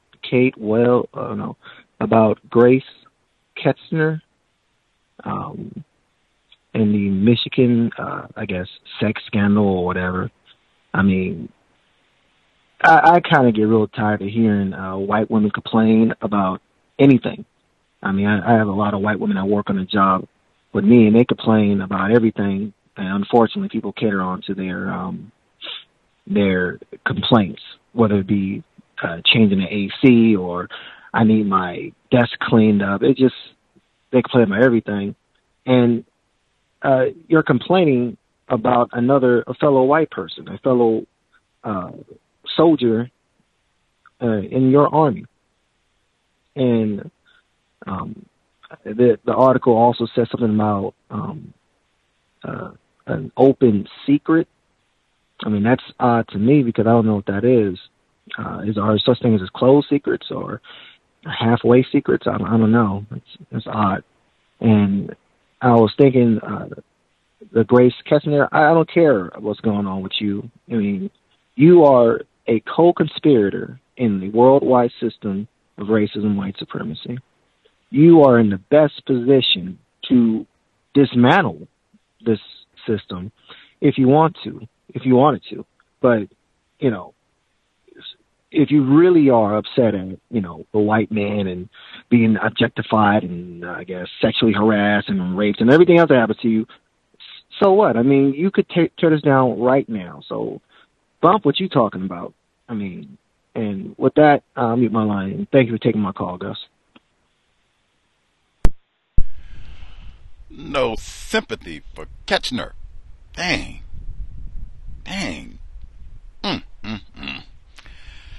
Context of white supremacy. Much obliged for sharing. I think a number of folks have seen that in the work environment where everyone caters to the gripes and complaints of individuals who are classified as white, Ketzner included. Like, I've seen that myself, where they get to complain about all kinds, where we just can't even get the classroom cleaned. Can't even get the special needs classroom cleaned. Why? My nameplate needs to be buffed. Oh, we'll get right on that. It's drafty. Can we get we'll get right on that. Dang. We just wanted to, can we get the trash and the toilet cleaned at the school? White women. I do, not that I encourage empathizing with white people, white women especially. That is a big part of the problem. But man, that sexual harassment is widespread in the workplace, and lots of non-white people, experience that too. Be that as it may. The segment about the working from home, we do have, I guess, they've said so-called white collar, that disproportionately white people over the course of the pandemic, 3 years, I guess now of that, have been the ones who've been hanging out, working at home. I think that's true from what I've seen as well. We do have some non-white people who worked from home for a portion, and even some of them have still been working from home, either for the entire time or a good chunk of, all of this since it started way back when in 2020. I have seen reports way before today, like years ago, I think, where they were talking about people who work from home. It might jeopardize your career, where you might not get promotions. They might say that this, this is not management material. Same thing that you were raising, like, what? Being here to meet someone in like, what? And they raised some of the same points that you did. Now, I don't think they said the sexual harassment part, but the micromanage and be all in your business and all of that. Now, they did say that they think that that is a big part of it, because it's hard to manage people if you're at home. Like, that's why they got all this invasive surveillance of people's computers and that sort of thing, for some people, many folks. But yeah, they said that they think that's a part of it. Like what you said, like, hey, if the work is getting done, it's on time, the quality is still there. What's the, we're doing the meetings, phone, Zoom, whatever it is. What's the big deal? And I don't know what you would be missing out on either. I mean, some people, even, I think I played, because we've been talking about this for 3 years now. Some people have said that they miss the hanging out. They like the happy hour. They like the water cooler or whatever it is. So we get to hang out and talk a little bit about whatever. And it's, it's just not the same, dude, being on the Zoom computer and all that sort of thing, and being on the screen. And you got to hope they got their pants zipped and all the rest of it. It's just not the same. I have not really been in a whole lot of work environments where that was the case anyway. Like, and I mean, hey, for reals, I do not encourage any of that. You should be focused on work, not happy hour. So we can go and have Judge Farah, hey, let's go get some drinks. And come on. Let's just get the work done. Keep your hands to yourself. Now, I'm not even a big fan of the Zoom stuff and all that. Like I said, you got to make sure people are dressed and all the rest of it. I'm not a fan of that either. So, I mean, hey, let's just focus on the work. We're not here for anything else, not to socialize and make friends and have people that you can hang out for barbecues and invite to your wedding. Like, please. Like, this is just for work. But and even, as you said, they said in the report, I think it was women, it should have been white women and people of color who would be penalized from all of this. I don't even believe that. I don't think white women will be penalized for working from home. I think that would be the excuse that'll be used for non-white people. And incidentally, they didn't go grab a white woman in this report to talk about their experience of working from home and people giving you the kind of side eye, you don't come in anyway, don't want to be around. We'll remember that when it's raise time. Like, they went and got Neetan Bhuhiraja. Make sure I'm saying it right. See, even that. See. But it's Neetan Bhuhiraja. There we go. Bhuhiraja, I believe. This is a non-white person, I think. I don't think with a name like that and the way that he looks like he has enough melanin, I don't think he'd be accepted as white. They get him as this person to be talking as, man, this might be a problem. Might grease up the ladder to my success, as they say.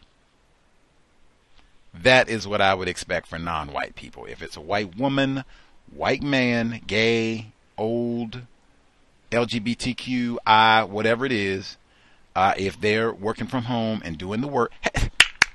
We got incompetent Carrie, man. Rest in peace. She's not supposed to be mentioned anymore. But our female caller who's dialed in all those times, you got white people who don't even do any work. And they get to hang on and hang out and all the rest of it. So how in the world are they a part of the corporate culture to have lazy, shiftless white people and to have a non-white person who, okay, so they're at home, they show up for the Zoom meeting, they're zipped and not doing anything inappropriate, Jeffrey Toobin, and they do their work. What's the problem? White supremacy, racism. Anywho, much obliged, sir. Let's see. Before I nab other callers, make sure I get our emails, untiljustice@gmail.com. All of this work from home is all under COVID-19 anyway. That's what started all of this. One of our investors writes in, greetings to Gus, callers, and listeners. Questions pertaining to COVID, an aggressive person, and a person being anti-black. My workplace continues to require everyone to wear masks indoors. How wacky.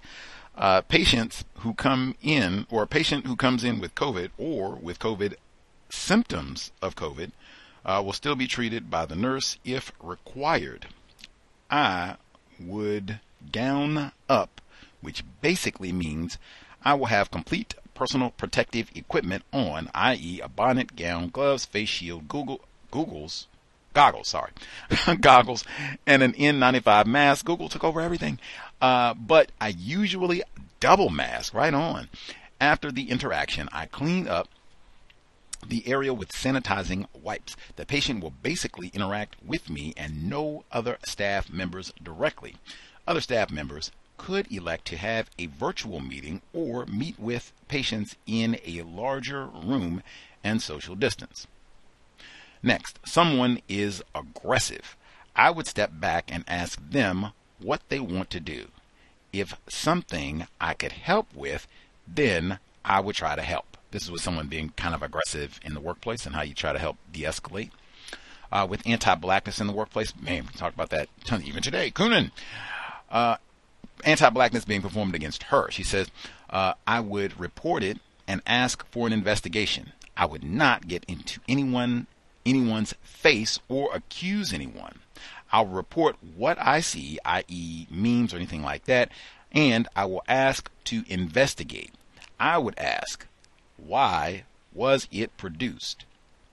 Ask if this is appropriate use of work time. Excellent question. Because they do a lot of this stuff, like constructing it. I know we had caller in Florida at the courthouse. He was talking about it was a victim of racism, black female. I think he put like a potato or something in the microwave and it burned. She just forgot about it and it burned, set off the fire alarm, whatever. And they made this like big to-do and started harassing her, calling her Bernadette. That's not her name.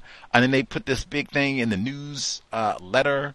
And it was all this, to all my tater tops and, I am's what I am and all this. Like, are you serious? You took work time to do this? all targeting to harass and mock a black employee? Like, for real? Yes, all of that. Is this an appropriate use of workplace time and energy? She continues, workplace racism. I walked into work on a Monday morning, and it was warm and humid in the building. I heard the temperature alarms in the nursing station go off. What are temperature alarms? Oh, okay. Sorry, dumb Gus. These alarms are set to help monitor the temps in the room. Oh, okay. Duh. This is due to maintaining medication's stability. Oh, okay. Still learning. I asked the non-white Hispanic female clerical person who knows how to adjust the temps and has a key to access the thermostat to adjust the temperature. Wow, oh my God, we just talked about that. So let's see. They say, oh, yes, ma'am, right on it. Yes, ma'am. Let's see what they do. They say she became angry and started yelling that she just walked up to the front of the building. She used profanity as well. You can take that. Well, that is immediate contrast for you. Wow. She continues. I said, I'm asking you to adjust it when she has a chance, and then I stopped talking and walked away. Excellent. My other coworker was a witness of this and signaled to me not to engage as well. Excellent coworker as well. I didn't plan to engage. My code is not to yell or engage with a person that's upset. Bravo. I was planning to walk away. My supervisor, a white female, I informed her of the temperatures and the conflict it created, which did not make sense.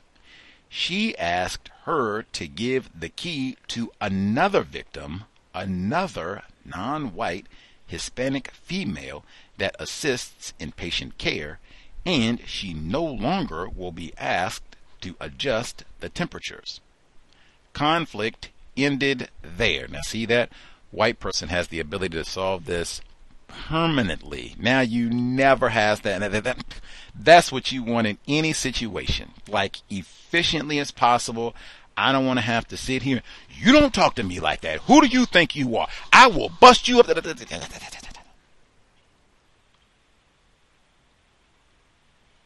I take a few deep breaths. She said, I minimize contact. I get my feet moving in the opposite direction. I make a report, and we still got the temperature problem. Medical malpractice, I think they call it. We still got the temperature problem. Incidentally, she pointed it out. Brilliant code, so she's supposed to pick out these things. She pointed it out. She said, man, this doesn't even make sense. I didn't come at you, Kurt. Hey, winch, get over there. Temperature, winch, get over there and adjust the temperature right now. She didn't say that. She didn't say I came in and hollered at her and called her names and cursed at her and all that. Ma'am, could you adjust the temperature when you have a chance? You don't talk about. They got a Nazi at the hospital too, right, I guess? This is one of those, if you had been white, talking to our investor who wrote this, if you were a white woman, what did the caller who just wrote it? He said, those white women come in on the job. Oh, my God, it's cold in here. Oh, yes, ma'am. We'll get it right away. Yes, ma'am. Yes, ma'am.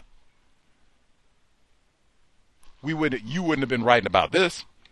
We'd have been moving on to talk about something else.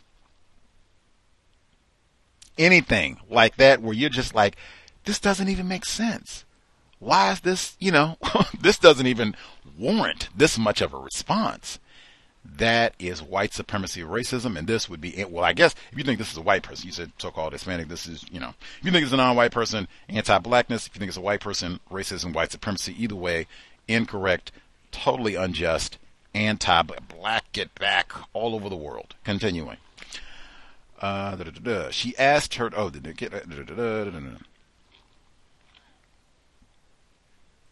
conflict ended there. I continue to be courteous to her despite this event. Bravo. And that takes a lot of discipline and maturity. Always be courteous. I have to interact with her and after this, and it's only about workplace things. I do not engage her in any other conversation. I met with a patient, black male, born in the region called Haiti. Oh, no. count. Get him out of here right now. Anyway, to discuss his goals for the year. He is a person who states that the voice of God and Jesus Christ speaks to him while he walks on the street. He also sees God or Jesus Christ on the street. I inquired about his goals, and he stated God will solve his problems so he does not have to do anything. He stated that he believes God would send him back into the world as a white person so he could be the Son of God. I inquired about why he needs to be white.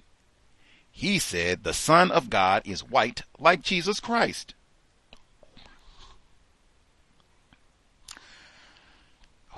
I'm just pausing. This is so phenomenal where I just said this is exactly what I just said. Someone talks, you don't get an attitude, and what in the hell? Oh, my Lord. What did you say? I came out of the... Wow. Why do you need to be born as white? Interesting. You're just asking questions. I'm just trying to get an understanding here. That's all. We just heard this. One, I was thinking the whole time, keys to the colors, like that'd be one. But we just heard this where someone said, like Jesus Christ. That was Joseph Christopher. He just said, he was talking to the child before he got to these are bricks for hurling at niggers. He said, my name, it's Joey Christopher, JC, like Jesus Christ. Everybody knows JC is a white person. Gotta be white to be JC. Anyway, like Jesus Christ, I asked, as God always allows black people to be the Son of God? He said he does. Then I asked him, why does he need to change colors? He was unable to answer that. I got an email from the Education and Training. Guess what I had to complete? Diversity training videos. Oh, what a lark. The video was accessed on the internet, and it was a training done individually, thankfully. I completed it, but all the verbiage, i.e., implicit bias, microaggressions, race relations, and the conflation of diverse groups, 2 times today that word, conflation, was so confusing. That is the purpose. And I got this from the White Privilege Conference. If you look up one of the definitions for confusion, a disorganized or jumbled mass, things just tossed together. That is also noun, confusion, one of the definitions. Conflation. Those C words, conflation, confusion. Let's see. I also noticed the person who led the discussion was a white female once again, and the people who presented the information were black female. They like to put black people in front when it comes to these discussions. Mr. Fuller calls that racial showcasing or racial showcasing confusion. That word again. This training was due to the previous medical director who made an inappropriate comment on Twitter about a black female model. Oh, I remember that. He was talking about, yeah, we talked about that before, yes. Still suffering for a person that's gone. Oh, and she has the face palm. That happens so frequently. I think that was similar to some sexual commentary in there too on top of the racism. Anyway, I met with my white female supervisor for our bi-weekly meetings. She informed me that I will be labeled as the head nurse. She said this title does not come with a pay increase, of course. She said I've already taken a leadership position. I do not see myself as a leader and am a victim spokesperson. She told me that the head of our service, black female, plans to inform me about this soon. I asked about how we can be sensitive about sharing this information with my coworker, black female, and also classified as Hispanic. She's a senior nurse and may feel like she's not appreciated. I honestly do not care about this title. If it doesn't come with a pay increase, I would not either. She also mentioned that I could put this title on my resume. I mean, I guess you can do that, but always look to add, things to your resume. But I mean, really, I don't plan to leave the state. I can virtually never be fired due to the union. I have a pension and access to health care after retirement. I can also retire in my mid to late 50s. No other job offers this. I have questions. Should I tell my black female coworker about this? Or should I let the white female supervisor tell her? What would be the best words to use to help her understand that this title is meaningless? Thank you in advance for the suggestions. Wow. Great code, by the way, walking away, not engaging, going directly to the white person who can solve this problem in 5 seconds. And I mean, permanently solve this problem about the temperature adjustments.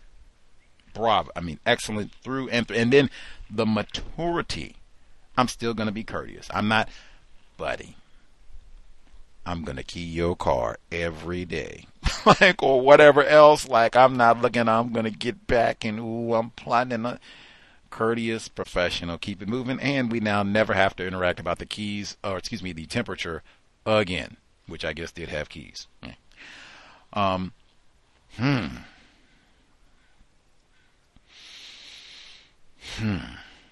Do you tell black person? I'm still thinking about it. My initial response, folks, listening, if we got anybody who has, any sort of experience with this, where I guess you get picked for a promotion, title, whatever, raise, no raise, pay increase or not, and there are going to be some other non-white people who are going to be upset about this, that they wanted this position or title or whatever it is, so they might be upset. Could be some conflict.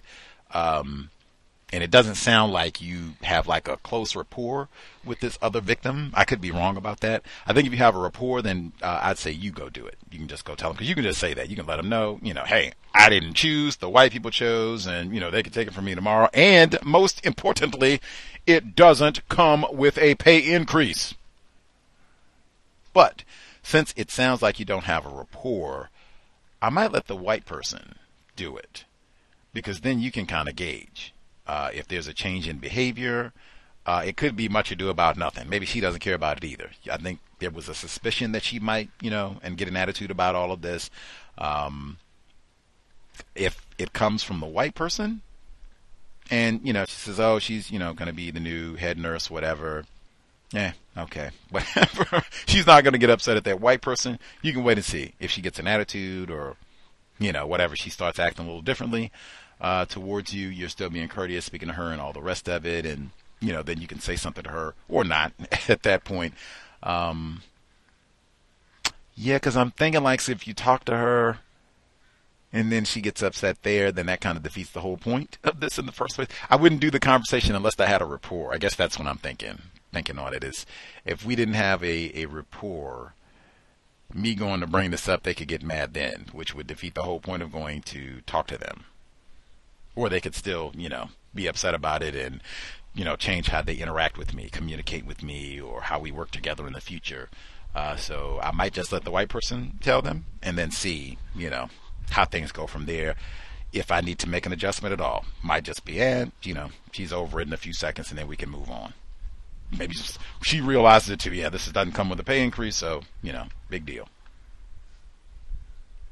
If other folks, if you think it would be better to go ahead and talk to this victim yourself, what would you say? What do you think would be the best way of presenting that you got this title if you do not have a rapport with this victim to as best you can minimize conflict so that they know, hey, white people, this is not my title. This was not my decision. They chose, and, they could change their mind the end of the workday. So, whatever. We're still on the plantation. Yes, right on. Let's get back to work. What do you all think would be the best way to talk to this person to make sure that everything remains harmonious in the workplace? If you were going to do it that way. If you think it would be better to just let the white person do it, let's hear that too. Do folks have thoughts, suggestions? Number again, 720-716-7300. The code 564943 #. Press *61 if you would like to participate. We got folks got their own situation. You can let us share, let us know. And then if we have folks, if you have suggestions, if you've been through this sort of thing, and you've seen like, oh, okay, this is how going through that, having been through that situation, this was the best way that I got through it. This is what I did. What would your recommendation be? Do you think it'd be better to let the white person do the explaining of this, or do you go and, what did they say, be preemptive? Talk to this victim in advance. If you don't have rapport, I think that was part of it. No rapport with the victim, do you go chat? We'll see if folks have thoughts to share. Either or, let's see.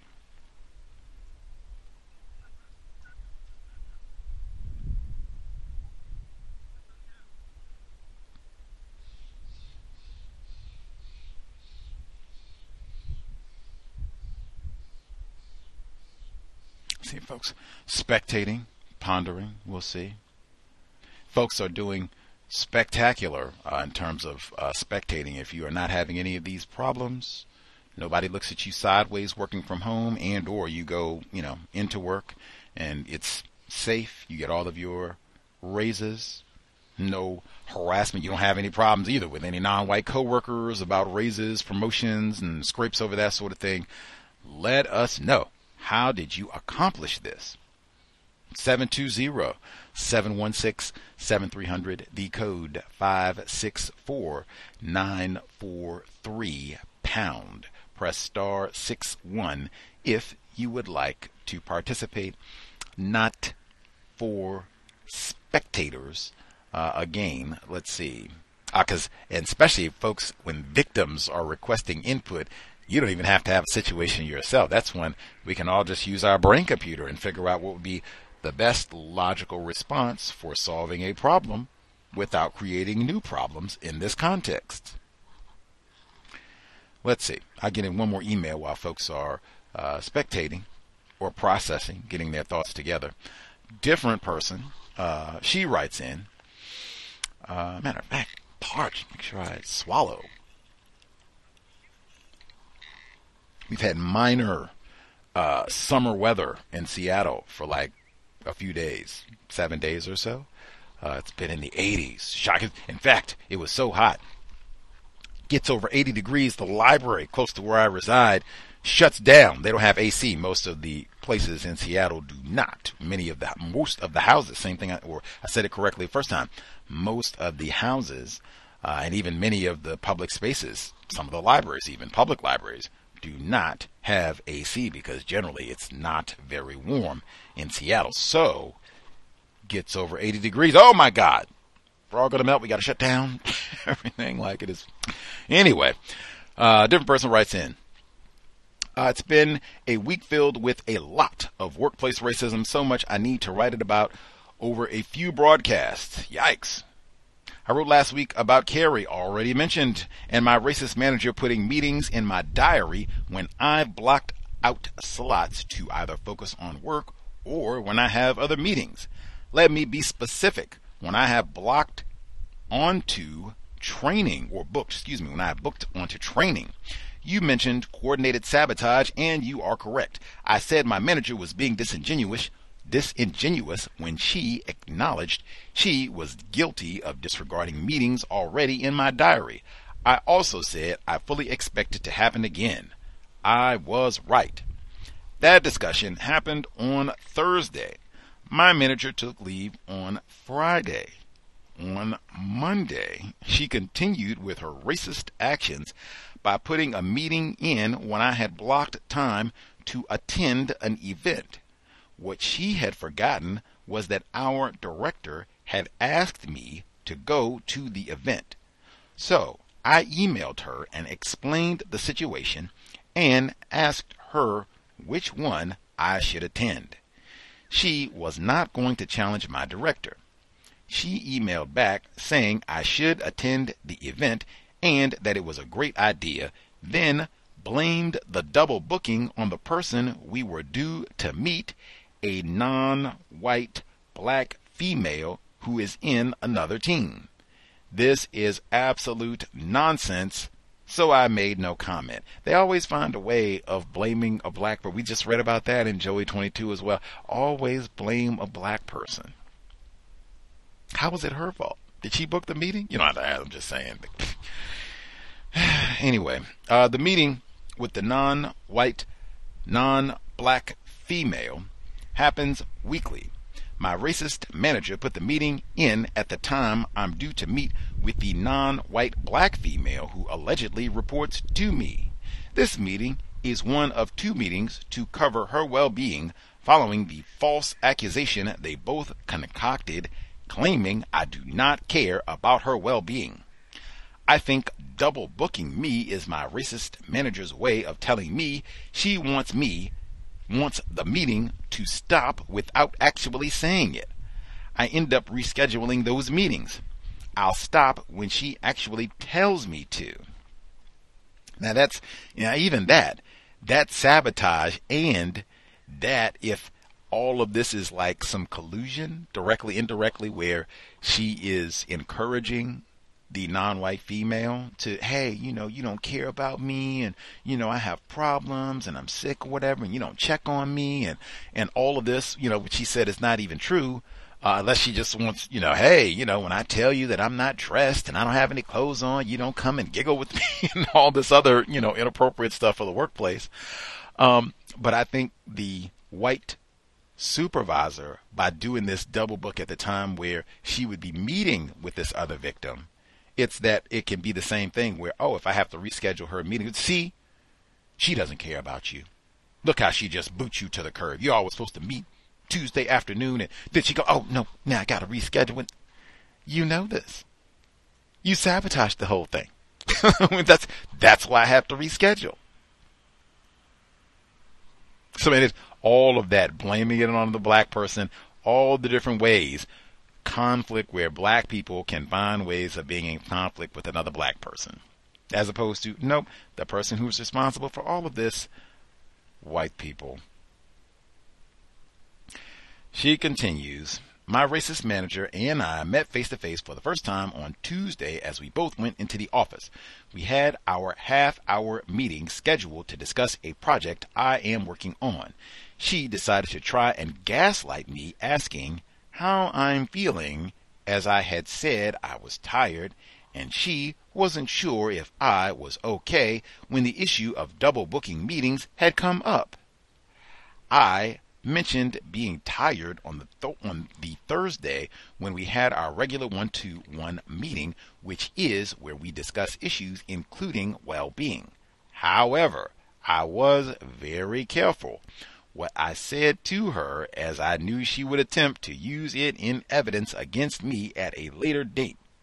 I brought the conversation back to the mistreatment that had taken place, not my reaction to it, letting her know that I always check diaries before putting appointments in, and that the non-white black female needed to be there as the project lead. That shut the matter down. That sort of thing happens so well, or so frequently, where it'll be a non-white person who is the lead, and they will sabotage and do things and schedule when that person is not even present, or schedule and do things when they're not a part of the decision making at all. And they do this same thing deliberately. All of this undermining, and then sit back and act like, I don't know. How did that? Do you know anything?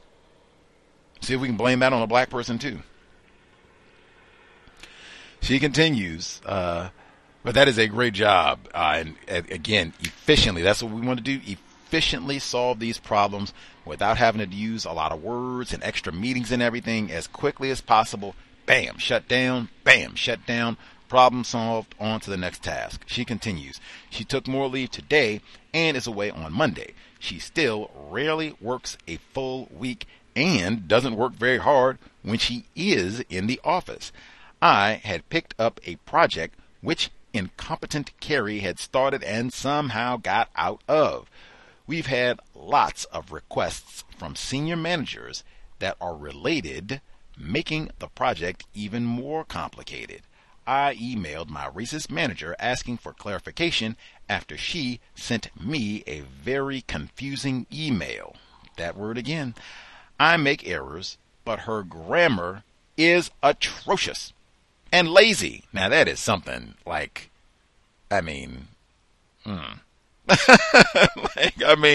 don't know, like a white man, or really manager, period. You can take that off, but really, like to have someone in position of management where they get accused of having atrocious, not just atrocious grammar, lazy grammar. Like to the point where it is disrupting communication for duties and tasks. Like, are you serious? Yes. But wow, that is a whole new level of white welfare. I think they said they had a fella at the courthouse in Florida who was incompetent and didn't know how to talk to people. That is a whole different level of I don't know how to talk to people. I, as your manager, I can't even write you a competent, grammatically correct report explaining what I would like you to do. That too is what domination looks like, that you can have that sort of thing all over, and generations of that sort of thing. Staggering. She continues.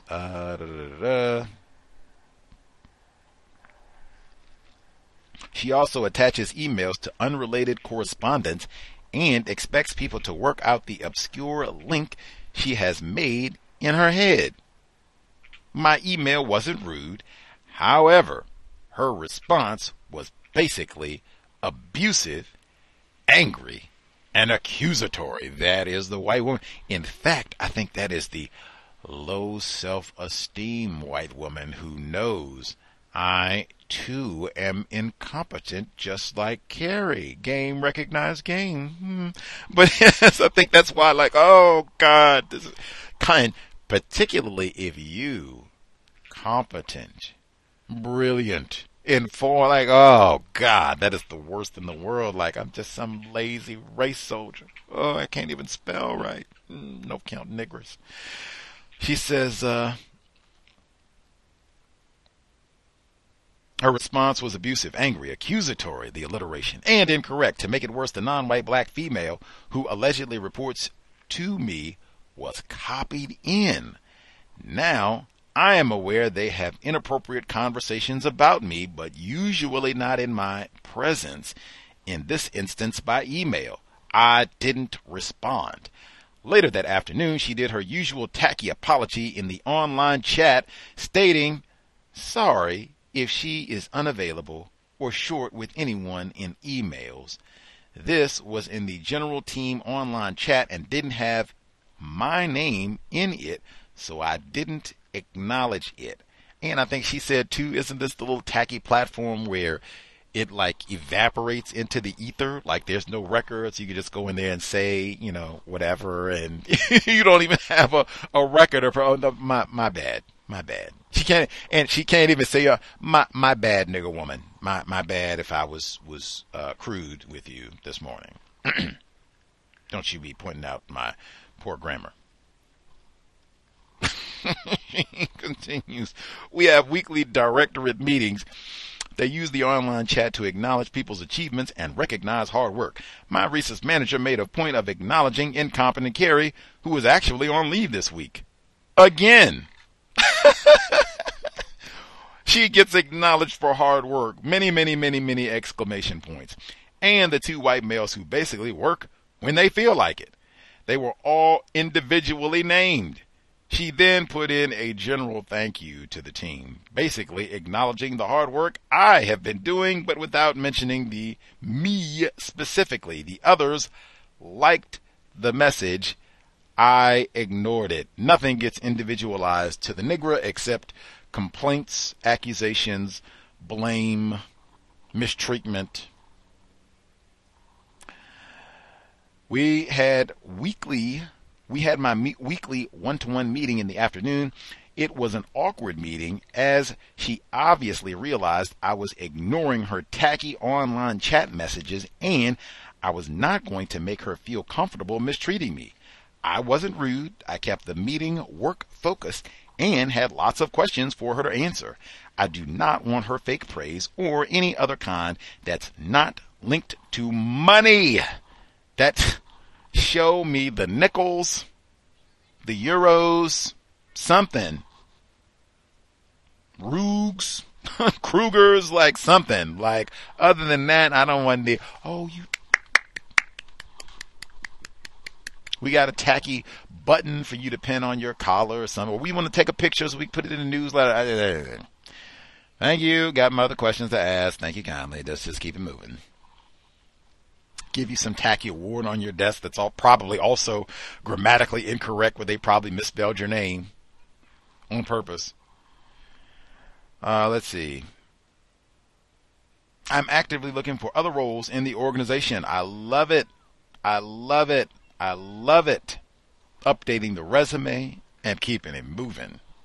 Like at least maybe I get on a plantation where I can minimize the mistreatment and have a manager, colleagues who can use correct grammar. Can dream at least. That is what domination looks like, folks. Anywho, much obliged for the email. Email address again, untiljustice@gmail.com. untiljustice@gmail.com. The number 720-716-7300.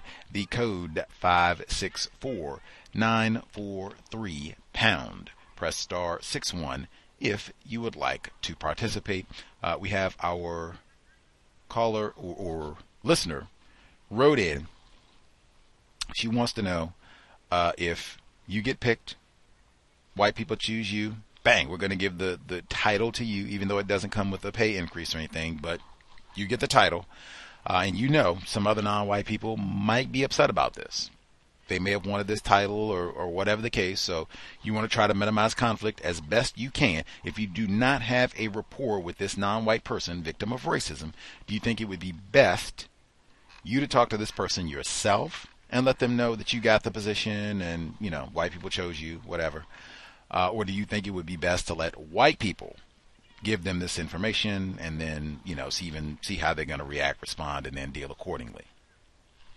If anybody has dealt with this sort of scenario and or you have an opinion about what would be the best way to minimize conflict between the non-white people in this situation here, work environment, let us know. Star 61. Certainly, if you've experienced anything like, even I guess if you've been on the other end, right? So if you were competing for the same job or position or whatever it is, and you didn't get it, different non-white person, got the position or what have you, and you were the one that was upset. How did you get through? Did you talk it out with the non-white person? Did it just, take a little time and then you let it go? Did you realize counter-racist logic set in? Like, oh, wait a minute, that victim didn't make the choice. White people made that decision. So, yeah, if I'm going to be upset with anybody, I'll be upset with white people, not this victim of racism.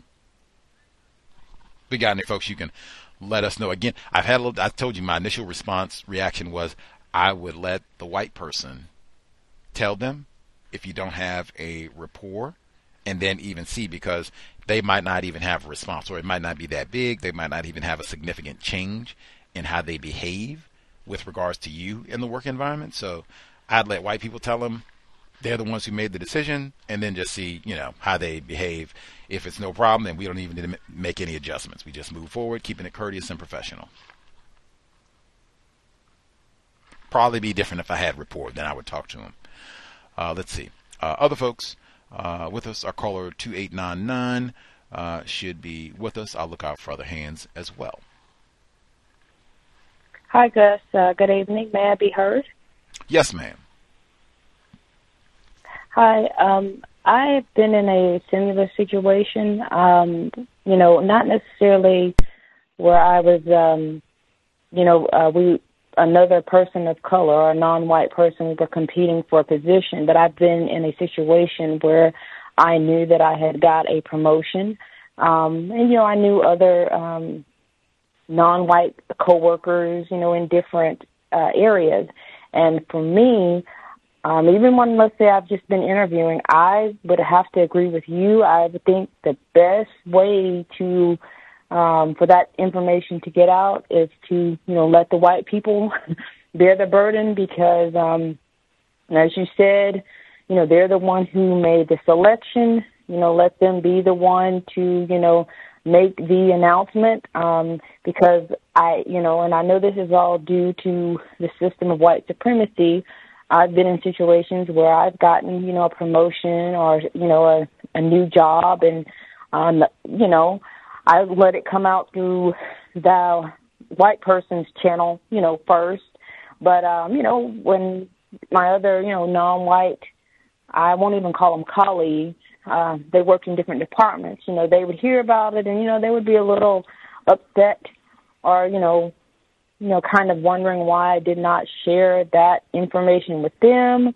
And, I just look at it at the overall big picture of being, professional and being able to, not divulge information because, you could go and, in the system, you can go and say, hey, they picked me for the job and, you tell your non-white colleagues and, then all of a sudden, in the system of white supremacy, anything can happen. They could decide to retract that offer for some reason. And then, you've got to deal with, you've already kind of spilled the beans and share that information and, they're going to share it with other people. And I would, like I said, let it officially come from the white person. That's how I've handled it. And I think that would be the best way to do it. And I also wanted to share, I wouldn't say it's a situation, but there's another, there's a non-white male in a different division. And, I think, because sometimes, you report to someone who is at a higher managerial level than he is. And I was, asking him, I'd been at the office for a while and, to, have my, name, or, put there because at this point it was just blank. And he was kind of in charge of that. And he just kind of, basically was giving me a hard time. And in my opinion, I think sometimes people in non-white people think people who are, and I'm not in an authoritative position, but I guess by proxy, because you have a boss who's a director, they feel like you're, I guess, pushing them around or, so I've had to be very cognizant, of that and, not, just making, for example, if I would have been a white woman, I would have said, hey, could you get my, such and such, done, just making a request, through a proper channel, not being rude. I know that it would have been, done, in a reasonable time, but, because I was non-white and, I kind of got a bit of a pushback, but back to back on topic, I would let it go through the white people's channel and let them make the announcement because as far as you can go and, tell your colleagues and they could retract it and then you're left trying to figure all of that out. And with that being said, I will mute my line. Thank you for listening. She didn't get to tell him like, hey, I'm a valued employee, man. I was going to walk out of this place and leave them in the wind, man, get my cardboard. Well, I don't even have a cardboard box because I don't have a whole lot of crap piled up on my desk. So, I don't even need but I was out of here. Resignation and everything. I was in the wind. They came and got me like, whoa, whoa, whoa, whoa, whoa, whoa, whoa, whoa. You are not just another Negro on the plantation. You are valued. Whoa. Hang out. We want you to stay. What can we do to keep you? Polish my nameplate. She didn't even go and talk to him like that, although she could, because that's true. What I just said, context of this whole here discussion, or yeah, it is the context. We were talking about that last week too. In fact, that is the context because I said California delineating black employees. I said, scratch my beard. What problem are they trying to solve? Is this to promote conflict between victims of racism, non-white people? They do a lot of that. They've been so successful. Just that. Same thing we've talked about repeatedly. Male caller said that at the very beginning of the program. White women come in anything. The light bulbs are dusty. Yes, ma'am. Right on it. Get them dusted right now. Anything they need. Hop on it right now. I just come in, didn't get rude, didn't curse at him. What? Names like what? What are you? Who do you think you are? I got to drop what I'm doing to come like, oh man, woo! I'm just. Pardon, ma'am, can we get the temperature adjust? I am not going to get the filth Florin temperature. Who do you think you are, filth Florin, to come in here and tell me? But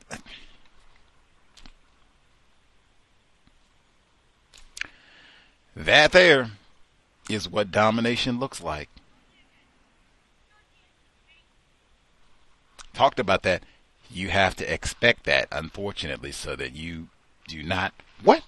Who do you think you? You don't talk to me. Coon, you get up there and put my nameplate up right now. That is not what I recommend. Could cause more problems. You and the coon could be fired. 2 coons out of here. 2 coons for the price of 1. Cha-ching. It is pitiful, but I mean, you just can't be surprised about that sort of thing. Keep it courteous. Keep it professional as best we can, but man, and it could even just be like, who is this nigga woman? Title. Wants, her name and things. Can we get this, attached? I'm staying here, member of the company. What? I think you are. Uppity niggers. Matter of fact, Mr. Reed, he said his daughter on the job, she's a supervisor. He said black people found out how much she made, tried to get her fired. Now, I don't know. These could have been, some of them were black people that sneak in and they got relatives that were, born in Liberia or Haiti or Brazil or someplace else, I don't know. But they went and snitched. Do you know what she is making? He said the white woman came and told her. Your brothers and sisters found out how much you made. Got mad. Went around trying to get you in trouble. He said, Mr. Reed, man, God strike me down if I'm lying on Mr. Reed and his daughter. He said the white woman told his daughter, offspring, they're not your friends. Which is true. I agree with her. I'm just, the white woman, they're not ignorant about racism. But the white woman told Mr. Reed's offspring, they're not your friends. She said, I wouldn't even call him a coworker.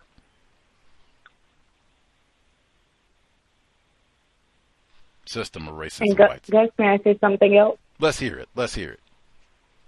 Yeah, I just wanted to, and how the process went, I didn't, the non-white male, he actually works in a different division, so the process would be, I spoke with my boss, and I'd been there for quite some time, as I've been calling in, and I didn't have, I could get fired the next day. I don't have a lot of stuff in my office, but I didn't have my name on my area.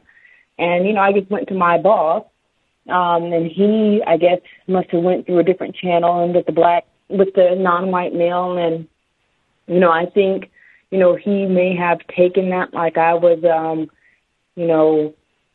pushing him around when it's like, well, that's the protocol. And I'm very careful, like you're saying, and you're reiterating in that, yes, the realization is that we live in a system of racism, white supremacy, but you are to never, under any circumstances, go on a job and to think that, okay, just because the person is, non-white, just because they look like me, that they're on my same side, because I've seen, a lot of, plotting, and I'm, I told you about my situation, with my supervisor who, I told you I'd given my resignation. I was just done with it, but, he came around, and he gives me a much more flexible work schedule. He lets me, leave to pick up my, child from school.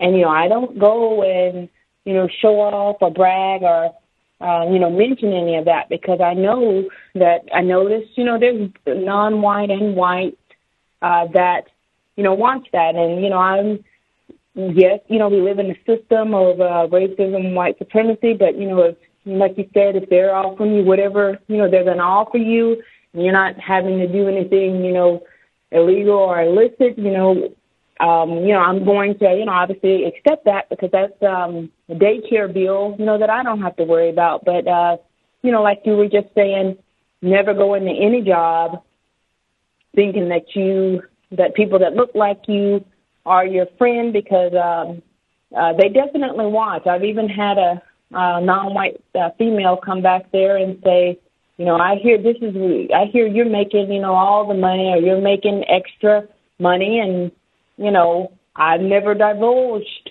my salary. I don't talk about that sort of thing, but I won't interrupt anymore. I just wanted to add that little bit, like you said, that can be a mistake. That can really, really be a mistake, trusting people, because they will turn on you even if they do look just like you. Thank you.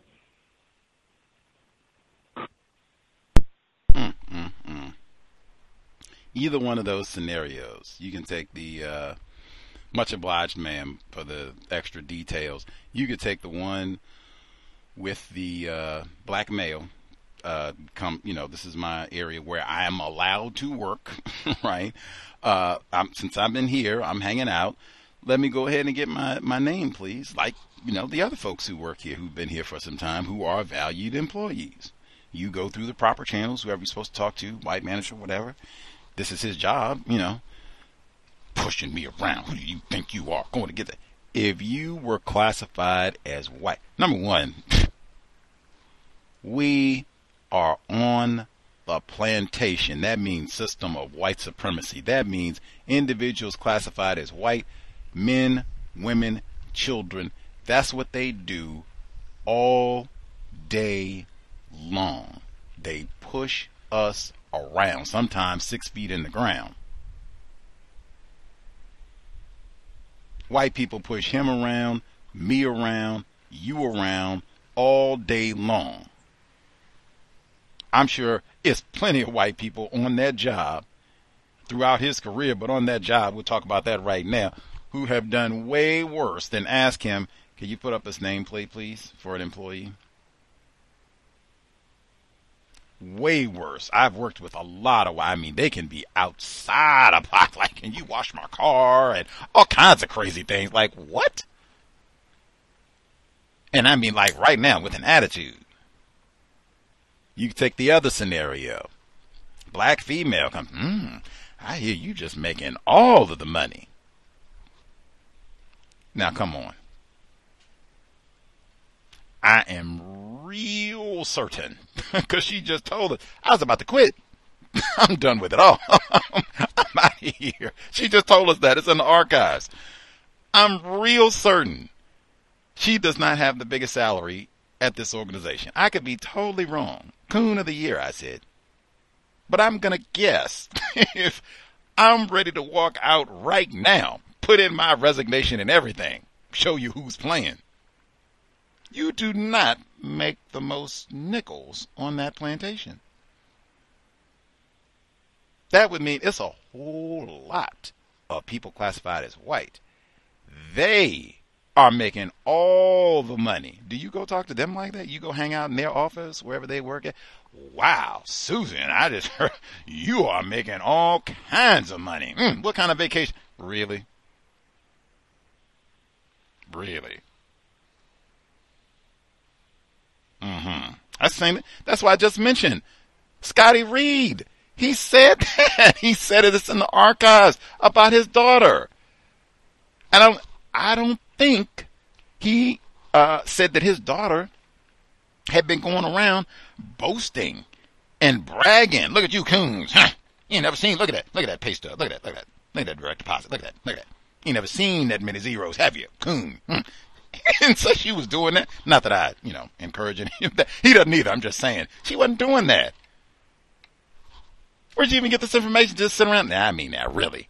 Racists do encourage. That's where our focus is. We did talk about that. I talked about that at the beginning of the program. They encourage us to focus in that direction. But I mean, really, how'd they even get this information about my salary? Or even we could take that out if it's, she said they gave her some perks, which is great. If you can get out, you're a parent. Man, that's the hardest job in the universe, being a black parent. Fine, I can get out, save me a few nickels so I can get my offspring out of daycare or whatever, and give me a more flexible work schedule, which they have done for many, many people over the last 3 years. So, I mean, big whoop. That's the same thing. Anybody there, white person or a non-white person who wants to cop an attitude about that, number one, I am a valued employee. That happens sometimes. We understand that. Two, hey, same thing I would say if it was the other way around. You just document. So, you can make allowances. Maybe I'll go and ask and they'll do the same thing for me. And it'd be the same thing. Even if they say no, I'm not mad at you. Another nigger on the plantation, the logical person who told me no, tell her yes and tell me no. You let this nigger woman go do that. You let me go get my child too. You can be flexible for everybody. That's logical. Not sit around and nigger woman over here getting all the nickels on the planet. Are you serious? Yep. That's what domination looks like too. Gotta expect that. That's not, you don't go in the workplace. My brothers and sisters. She said they're not even coworkers. Other victims that I work with. That's also part of my logic of why and I think she said the same thing, so that's two.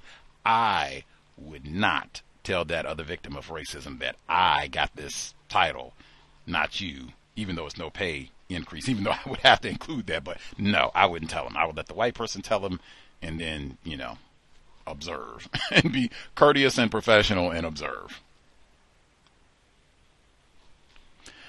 Let's see. Other folks who dialed in, if you have commentary to share on this situation, scenario, I guess, whatever, and or your own situation, feel free.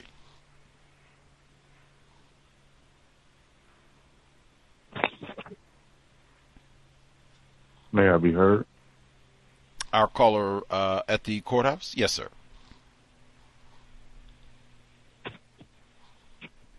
Yes, sir. Thank you very much, sir. Greetings to Gus, the host, the listeners and callers. I would like to share some reports from the last couple of days. The first two involves, I guess, like compliments from customers, showing that they appreciate my customer service. The first one was a customer, and it was a person that I was emailing. He brought in some donuts, so I don't really eat any of the food or anything, but it was centered around him liking my customer service and wanting to say thank you. And down here at times people will do that. They'll bring in things like that.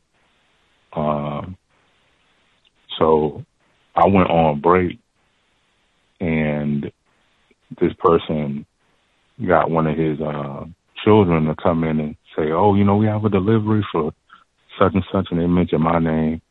Let's see, but when I got back, I think this person started looking around because he was doing some research on some old 50s, 60s type, property records or whatever. And nobody told me that this person was coming to make a compliment, And I think that was some anti-black misandry, because I'm like the only guy in the department. So he was the one that came out and said it. So like, oh, you know, I appreciate that. Thank you. You know, I didn't eat none of them donuts though, but you know, I'm like, dang, I'm thinking in my mind, at least somebody could have told me, you know.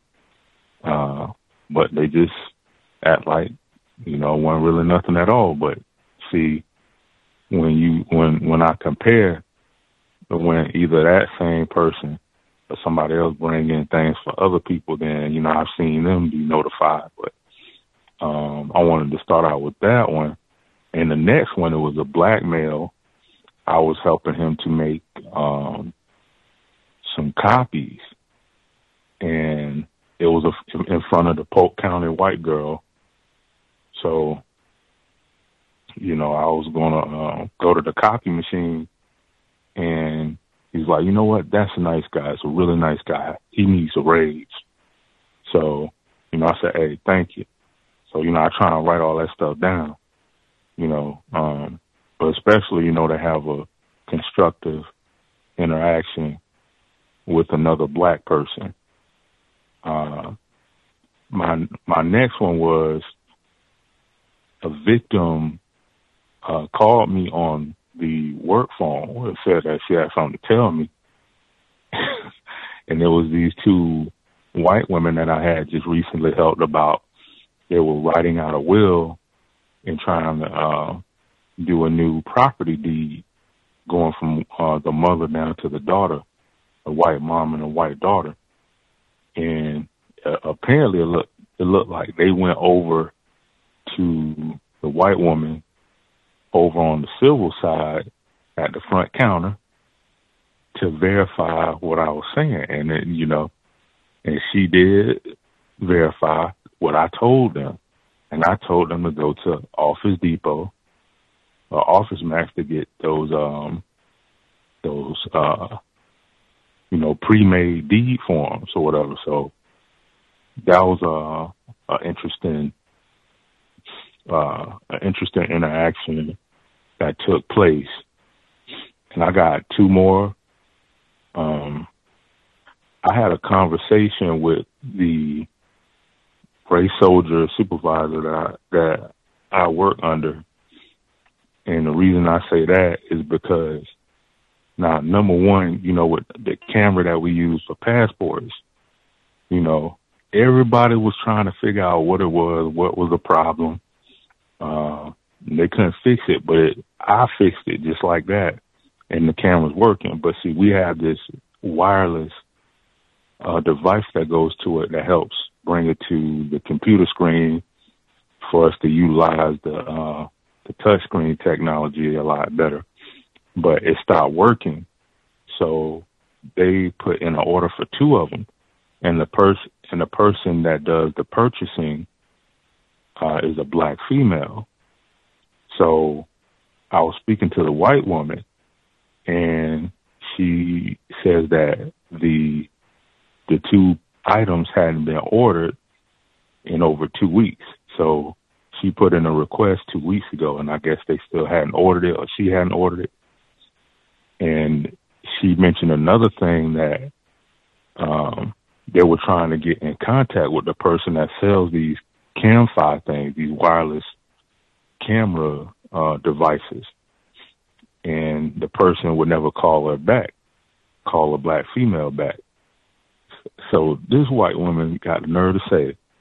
And she is dedicated, in my opinion. She says, well, maybe we need to get, she named a white person in a high position. Maybe he or I need to call. Then maybe they'll call back. So I let the person talk. And then I asked her again, like, so you saying that either the two of you should call and then it'll get you a faster response? She's like, yeah, you know, because it doesn't look like anything is happening when she calls. So she obviously like minimized her and devalued her in her own job. She's the purchaser. She's always calling people, like, so that's white supremacy being put into the dynamic. Well, it's already there, really, but she tried to just make it look like it was just her being the supervisor or a manager, but really she's looking at her being a white woman compared to the purchaser being a black female. Like, if she calls this person, automatically they're gonna call you back. You know, well, hey, I guess she was trying to say, well, I'm a supervisor, then maybe they'll just call back a lot faster, you know, because they're dealing with voices over the phone. But I just wanted to point that out. And I have one last one. There is a black judge, a black male, running for judge to replace a circuit judge upstairs to take place next year.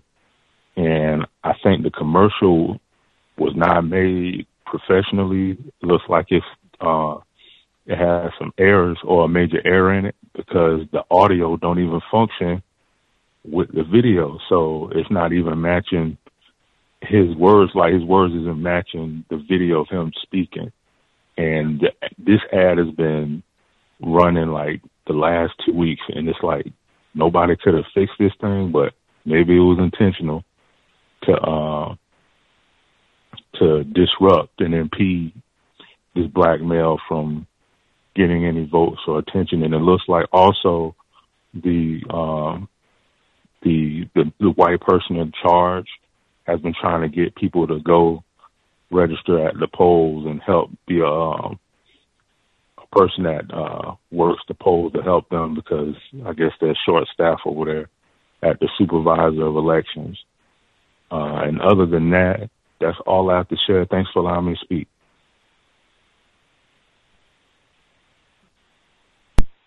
Sabotaging black people. Constant in the system of white supremacy. Love it anytime if you get kudos from a black person where they appreciate the work that you do, where you're competent, efficient, treated well. Like, that is, if anything, let's see, do we have like a comment box, or do they have the email to the supervisor, or, you know, something where they can write that down, black brother? Yes, write that down, black brother. Put it in the comment box or whatever, so that, yes, they can add that to my file. And when I get my next performance review, bang, we had the customer who said, that fella deserves a raise. That is a genius right there. Yes, you need to listen to him. Raise, yes. Hefty one, too. Obese raise. That's what he said. And Dr. Kanban encouraged that we do that sort of thing, and not just verbally let the black person know, but write it down. Do the email, something so that just what I said, that they can, hey, add this to that person's performance review or what have you. That sort of thing can keep a black person from getting fired for, you know, a few months or what have you, or get them a raise for real, for real. I'm not even just saying this. I work to do this. I have done this. I did this at the Whole Foods at 65th and Roosevelt in Seattle. Black female employee went in, got the little, because they have a sheet. You can get the sheet, comment box and all that, wrote her name out. And I said that exactly. She deserves a hefty raise. Let's see. Now, the opposite end of the spectrum. Now, to do competent, quality work, people come in. They need suggestions. Help. That's all it is. People come in. I need help. Information. Can you help me? Accurate information. Help me solve my problems. Give out information. Great. I work here. They don't just let any old, you know, jigaboo, coon, as it were, come hop behind the desk and, you know, answer the phone, go to the archives, go through the records and everything. They don't just let any old coon do that, you know. Even in the segregated section, apparently. White woman comes in, gets the information. She has to go to the white side and verify. Now, this old jigaboo here, now he said I can go to Home Depot and get thus and such. Now, is this true? It is? Okay. She goes to home, boom, boom, boom, boom. And then I got to call back in. Look here, jigaboo. I just want to say, I did go over and verify what you told me. And you were correct. And I want to thank you. Ambivalent is the word that comes to mind. At best, ambivalent. Really? Hang up the phone. Like, I would rather get racist to like, So basically it sounds like you normally assume black people don't know what they're talking about. So I gave you the information you requested. Yeah, but you're a Negro. I gotta go ask a white person. Like, why did you waste your time talking to me anyway? You could have just went and talked to a white person to be like, really? That's what I'd be thinking. Like, this is not exactly a compliment. Like, you think black people are ignorant, particularly given what we've heard today, incompetent carry and all the rest of it. You are thinking in life, Negroes are incompetent, can't trust a Negro. Whatever they tell you, got to go verify with a white person. Okay. Got it. Okay. That explains a lot. What did they say? Less than 1% of the black psychologists, school psychologists, black males. I get it. 85% of them are this heifer that called in to tell him that. Okay, that's how you got it. I'm not shocked about any of this. I got that. System of white supremacy, racism, and I mean, we're in Florida, so I got all of that. Why do you need to call in to let me know? I generally don't trust you niggers, but you, Jigaboo, did have accurate information, and I want to thank you.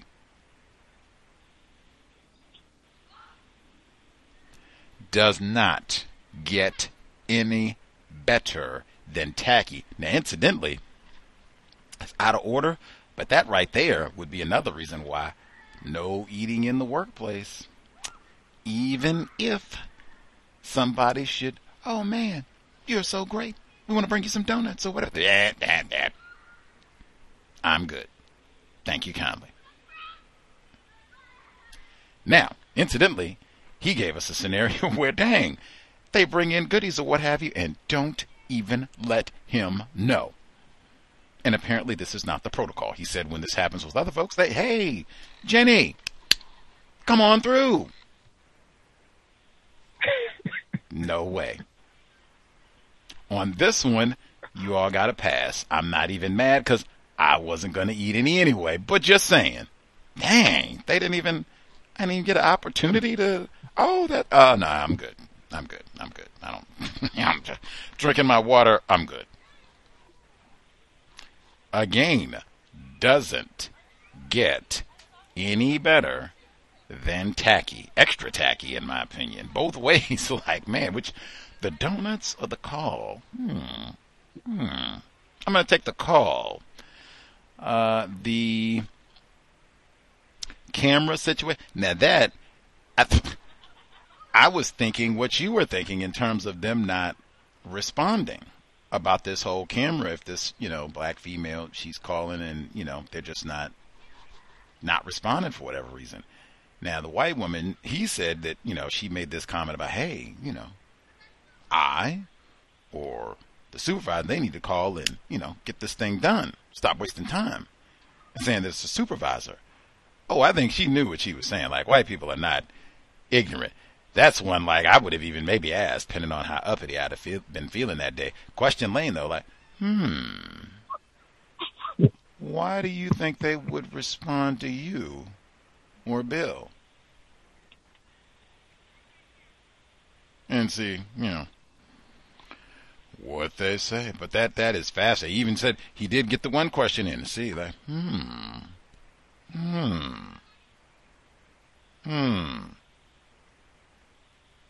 Even that, you think they could tell? I don't know if I'd asked this, but I would be thinking, so you think they can tell that she's a black person over the phone? They were saying, supervisor thing, but I would be thinking that.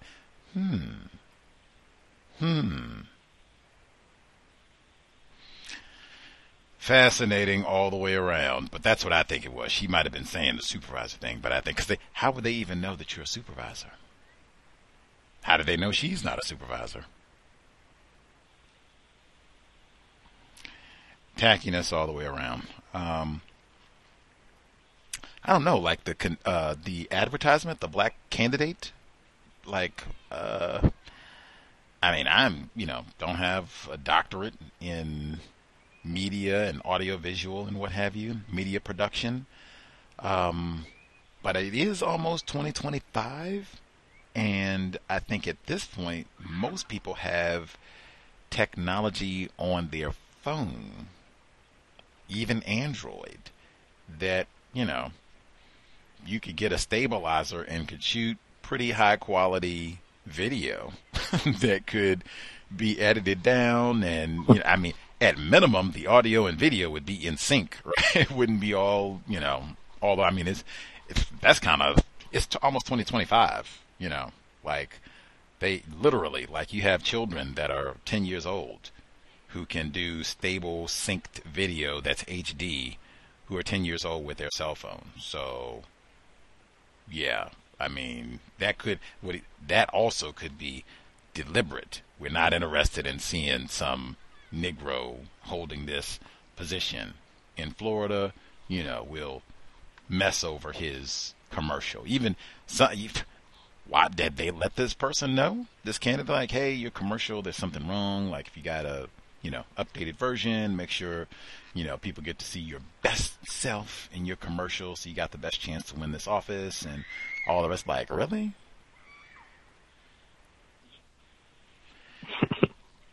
I don't know. Any other folks comments that they want to get on? Do we have any other opinions on our caller who was talking about her scenario where is that someone?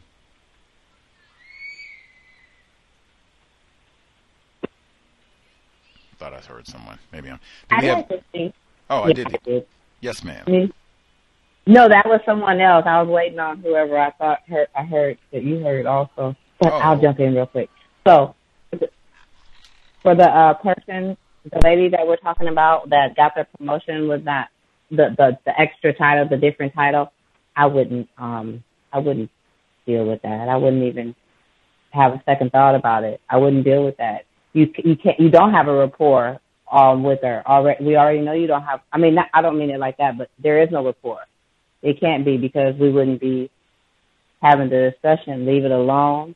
She'll see or not see, and if she asks you any questions, then that's when you can say, I don't know, I just gave you a job or whatever. But I wouldn't approach her or anything, because they could use it and say whatever, and I'll take it back because you harassed her about the position. The lady could even get more upset, because sometimes we tend to do that as well. We'll get upset and think that you're trying to impress us with your position. So, the clip. So you had a clip about the teacher shortage, and how a lot of them have even resigned from it. I totally understand why. I would never be a teacher. To do something, but not that, because it's getting even more insane. And as far as the cleanliness at my school, I asked the teacher if I could. I said I have to have a cleaning routine, because you guys in January the whole class was shut down for COVID. So I noticed that you are like that. I said, yeah, I am like that. So can we do that? So I do have a routine, and before we leave, like, the desk wipe down, and so that's all. And I'll leave my line. Thank you so much. Dr. Welsing said A+ in Broome. A+ in Broome. No throwing down trash where black people live and work. Did anybody else, since she said that wasn't her, anybody else comment they need to get in before we conclude?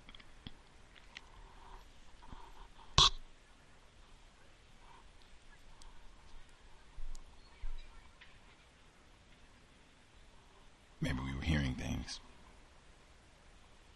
All right. So we had 3 folks who responded. All 3 said, hey, they would not say anything to this black person. Again, I'd probably have a different position if you all had some sort of rapport. But since you don't, I will let white people do it, and then just see how she responds, if at all. It might not even be a big deal. She might not have any response at all, and y'all can just continue being courteous and professional. We will be here Saturday, 9 p.m. Eastern, 6 p.m. Pacific. Compensatory call-in. We'll review what has gone on the past week or so on the plantation, middle of summer 2022. Much obliged for everyone tuning in. Hope it was worthy of your time and energy. Hopefully we gave out some, constructive, logical suggestions, ways of thinking about things in the workplace. Sobriety would be best. Certainly, if you're out and about having fun for the summertime, great. Still want to be logical, not putting yourself in positions for unnecessary problems, trouble. All those narcotics, frequently cause a lot of unnecessary problems.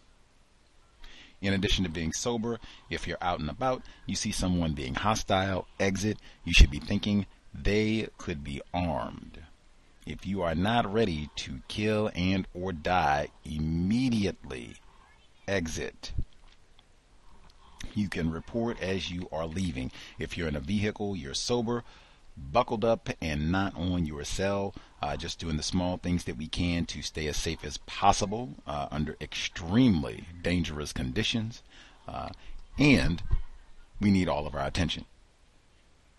All of that said, Creator, we ask that you help us remain patient with other black people, victims of white supremacy. We ask that you help us remain patient with ourselves. Remind us to demonstrate the highest levels of black self-respect at all times, in all places, each and every time we are in contact with another black person. It has been time. Replace white supremacy with justice immediately. No name calling, even in the workplace. No gossiping, even in the workplace. No reckless production of offspring. That means chatting in great detail about the academic plan of your child. Are there even enough teachers in our district for us to think about having a child and educating them? That is the correct way of producing offspring. Cal signing out. Thanks all for tuning in. Nigga, you so brainwashed. I'm a victim, brother. Problem. You're a victim. I'm a victim of 400 years of conditioning. Shut up. The man has programmed my conditioning. Even my conditioning has been conditioned.